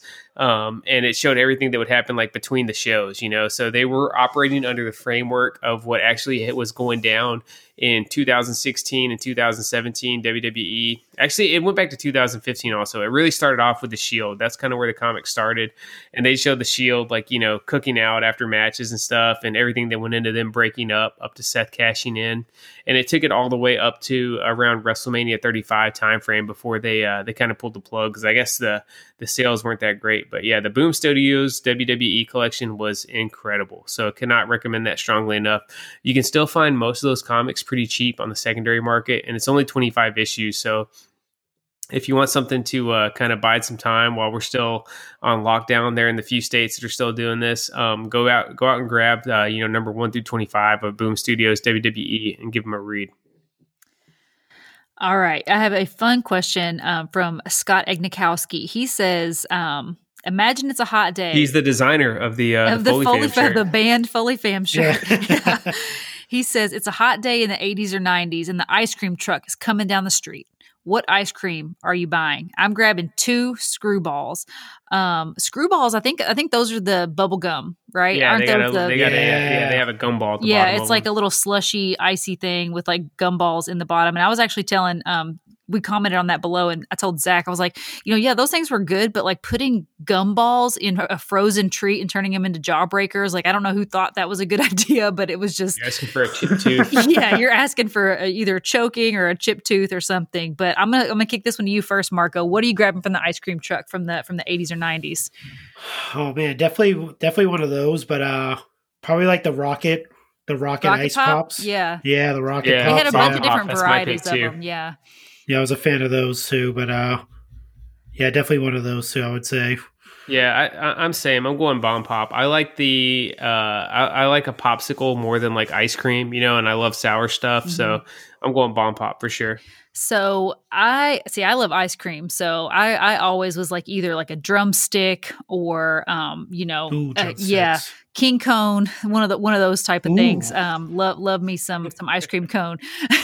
Me and Marco are the same. Marco's getting Oh, excited. man. Yeah, we're on the same wavelength. But there was I can't remember when, like if it was like later in the 90s, but do you guys remember for a while they had this crybaby like Italian ice, or maybe it was Warheads. I can't remember. It was like a sour candy Italian ice. That sounds like something I'd be all over. I don't remember seeing that though. And it was so good. And they had it in our trucks in Bowling Green. And I remember it was like, oh, it was so freaking good. So yeah, it was like Warhead or Crybabies. I can't remember which brand it was, but it was definitely sour candy Italian ice. So I'm grabbing that or some sort of ice cream cone. So love that question. We actually just got our kids some push-ups. They had their first push-up experience from the ice cream truck the other day at the park. We still have ice cream trucks that roll around here in the Hampton Roads area. So good stuff. All right. So our next question is from Johnny JB. He says, if you guys had the opportunity to interview one current wrestler, including tag teams from WWE, AEW, and Impact, who would it be? Pick one from each promotion. So Seth, I will start with you. Who would you pick? Brock Lesnar. Brock, huh? Yeah, I think he's had such an interesting career between, being an NCAA champion, coming in like a house of fire, beating The Rock in his first really big high profile match for the WWE championship, leaving for almost 10 years and then coming back and having the run he's on now. I just think he's a really interesting guy. And I just love to talk to him, So yeah, I would pick Brock, even though it'd probably be a little bit intimidating actually sitting down across from Brock. Maybe I'd actually want to do that one on like Zoom or Skype or something. Yeah. All right, Marco, I'm going to go with you. Who would you pick? Oh boy. It's a toss up between either, because these two guys are actually together, either Eddie Kingston. I was going to say Eddie. Yeah. Or John Moxley, one of those Nice. two. Only because, like, for John Moxley, more because of his documentary that he had on the network. I think it was a 24. It was like when he tore his bicep and then he came back from the injury and he did that whole gimmick where he was like, he didn't want to be around diseased people and all that. Yeah, all that he crazy was stuff. ahead of his time with that one, man. Yeah, so like that whole that like is probably one of the best documentaries that they ever did, because like even like you got to see like who he was as a person, as opposed to like Dean Ambrose. Yeah, you got to see him like behind the scenes, which you really didn't get to see. And then like not really an interview, but his appearance on Renee's podcast, where he did the first episode, I believe. He's talking about like his like childhood and all that stuff. Like, his interview was really good, and it's funny that you talked about the Renee podcast, because I was going to say Eddie Kingston was who I would interview, and he did a really good interview with Renee as well. So if you haven't listened to her podcast, it's got her podcast has a terrible name in my opinion. It's called Oral Sessions, and but it is a really fun podcast, and I love all things that Renee does. So definitely check that out. Her interview with Mox and her interview with Eddie Kingston are both worth listening to for sure. All right, Sheena, leave us on a high note. Hit us with one more question. Ooh, one more question. Okay, let me go with... All right, I'm going to go back to... Okay, Rob Regino, our buddy Rob Regino. He says, hey guys, what type of music do you all listen to? Maybe do a top 3 bands, artists that you love right now or are growing up. So, Seth, I'll kick this one to you first. So I've listened to a little bit of everything. I used to be a really, really big hardcore hip hop fan. Like I love rap music, like especially Southern rap. I don't know why, it just spoke to me. And that's still like the majority of my, 12,000 songs on iTunes. Most of it is rap, specifically Southern rap. But as I've gotten older, I've really gone back to country music. I don't know if it's just where I'm from or the sounds appeal to me or whatever, but I really, really love country music, especially good country music. To me, I like country music is almost like wrestling. When it's like bad, there's almost like nothing worse. You know, the same way bad wrestling is basically like some of the worst stuff you could ever watch. Bad country music is some of the worst stuff you could ever listen to. But when it's good, there's nothing better. It's the same way when wrestling is really good, there's absolutely no form of entertainment better than professional wrestling. So I'll give you guys, 2 classics and then 1 modern. So a couple classic picks is, one's Randy Travis. He's got more of like the Texas mainstream country music sound. Then you got Keith Whitley from back in the 80s. He's just like straight up old school 80s country. And then for the modern era, I'll go Morgan Wallen. You know, that's really like the main thing we've been listening to the last couple months here around the house. Just really, really awesome music, ton of authenticity, and just a great sound. So that's I'm hitting you guys with some country picks. All right, Marco. Awesome. Man, definitely hip hop, definitely rap. Grew up on it. Obviously, I mean, grew up to a lot of different types of music, pop, country, rock, but obviously geared towards more of the hip hop music than anything. It just spoke to me a little bit more than any other type of music. But I've always been like a top 40 type of person, like radio singles and stuff like that. I'm always like in tune with those things, and especially with like, Apple has like a like a top hits playlist where you can just like hear all those. So I'm always like in tune with that stuff. As far as like, I mean, for music, for like, I'll basically dwindle it down to an album. Like probably like my favorite album of all time is probably Marvin Gaye, What's Going On. Mainly because you can literally play that album now, and that was like in the like 70s, and literally what he was talking about then is pretty much happening now. So like all the songs that are on there, you can pretty much equate to anything that's going on in the world today. And it's kind of like a concept album as well. It's basically about like a guy that's coming back from Vietnam, and he's trying to like reconnect with his friends and family, and what's going on with the world since he's been out fighting and stuff like that. But it's I mean, I'd probably say like hip hop and definitely soul music is probably like my other music I dive into, because I definitely love some soul music. Like I said, Marvin Gaye, Isley Brothers, all that type of stuff. When I want to kind of like mellow out and stuff like that, I listen to that. So yeah, well, like I said, I grew up in the country, so clearly country music has a special place in my heart. But the music I'm most nostalgic to, I would say, the music I grew up with was like R&B. I love like 90s R&B. Boyz II Men, Lauryn Hill, Destiny's Child, like all the people that I just love people that can actually sing. Like that's one thing. I just like people that they could go a cappella and it would sound just as good than all of like the auto tuning and stuff.